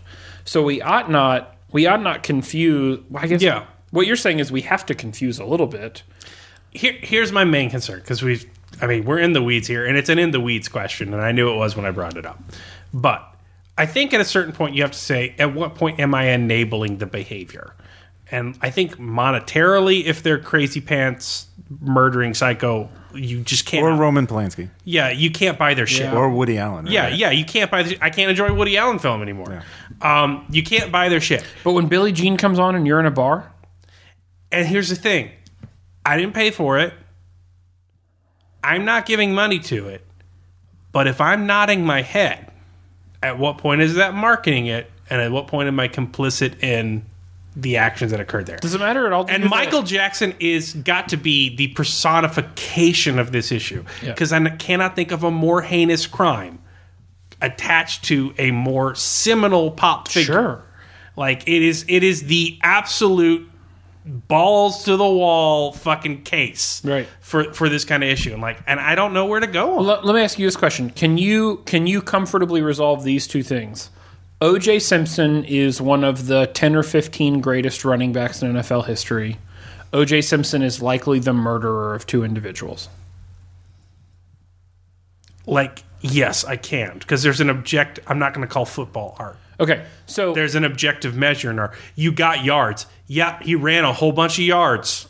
So why can't he also killed people? I can't accept that objective measure, because art is somewhat subjective, and death of the author, I bear some responsibility in how I receive it. So you'd be willing to accept Michael Jackson is one of the most successful recording artists in history. Michael Jackson was a pedophile. Yeah, but then but I'm not Michael Jackson is one of the greatest artists in history. Michael Jackson was a pedophile. Cannot resolve that second one. Okay, I can resolve. So yeah, you made money. That's an objective fact. It's the qualitative metric that you struggle with. Exactly, and I think we all should. And I think I'm not going to say like a prescriptive element of when you need to get on board or get off board, but it's a question that bothers me more and more as I get older. So I'm not sure. Yeah, I think that's partially because as we get older, more of our idols. I mean, I think it's just the nature of time. More of right? our idols get crushed. Plus, we don't know 90% of history's artists. We have no idea what their personal life was right. like. Yeah, and it's a very 21st century problem too. Yeah, right. And also, I think I'm becoming an artist and not a successful one like any of those people, and not as gifted one as any of those people. But like, I make RPG books, and I don't like rape, murder, or kill nobody. Like, and I feel like I don't deserve like a medal for that. Right. I feel like that's the base standard, but I also feel like it's not so hard to do. Yeah. Like, you hear that, folks? The Mix Six, home of no murderers. Yeah. I get by without murdering, raping, and causing misery to people like every single day. Like, and it's not that big of a leap, even as I make art. So I like, the older I get, the whole tortured poet. He was truly creative and he couldn't be understood and he had an atypical brain. Like, the furthermore, that sounds like bullshit, because that's not how art gets made. It's a fucking, factory. It's the slaughterhouse. Like, you're making sausages. Like, and I just, the less I get, the whole like part of it is culture enabling that perception, which in turn encourages people of a certain base. Exactly. And if I'm nodding my head to Billie Jean in the bar, am I enabling that perception? Yeah. Even though I didn't. The tortured artist can get away with murder. Yeah. I struggle with that, and not because I think you're wrong, and I think you should, and I'm not saying I'm right, but because I don't see a world in which I don't nod my head at Billie Jean, or when Smooth Criminal comes on, I don't think of like, I can do that lean forward. I can't, but I want to be able to. And I'm not saying this about you, but I'm saying here's the thing I would have in that case, because I've got that. Like, I cannot say Ender's Game is a bad book. Right. But here's the thing, like, is that me refusing to admit something about them, or refusing to admit something about myself? Fair. fair and gross and really an unreasonable question to ask someone after a couple of beers. And so I appreciate that. And I'd be really interested in hearing what our listeners think too. Like, who stands out to them as artists that have become moral quandaries? Yeah, now's the time to drop this shit in the comments. I want to know what other people think about this yeah, shit. So if someone stands out to you that we haven't mentioned, or if you have an ability, if you have a thought on weighing in where you fall on some of the artists that we've listened or listed, we'd love to hear about that either on the Patreon comments or certainly on Twitter or Facebook. That would be really interesting for us. It's more than possible. It's in fact likely that we've missed some large swath of this conversation, but we won't really know until you tell us. So I do think that's our time to tell you that we really appreciate you listening so much. Yes. Chances are, if you're listening at this point, you've already found us on Patreon. But be on the lookout for more content in the future. And if you haven't already followed us on Twitter at The Mix Six or on Facebook, The Mix Six, please do. And you should feel ethically good about supporting this podcast. Really? Because we're asking the tough questions. Yes, we are. And I'm going to go... And we're not murderers. Save some puppies from a fire. No after murderers. this. We declared that too. No murderers. Big win murderers for us. club. Hashtag no murderers. And we really do, and we hope you heard this earlier, appreciate all of your content and your input. We have so many great things that we have to look forward to over the next couple of months just based on the content that you've generated. So thanks so much from myself and Caleb and producer Ross. Yeah. And we hope you turn in again in the next couple of weeks. All right, we'll see you for episode 9. Thanks all.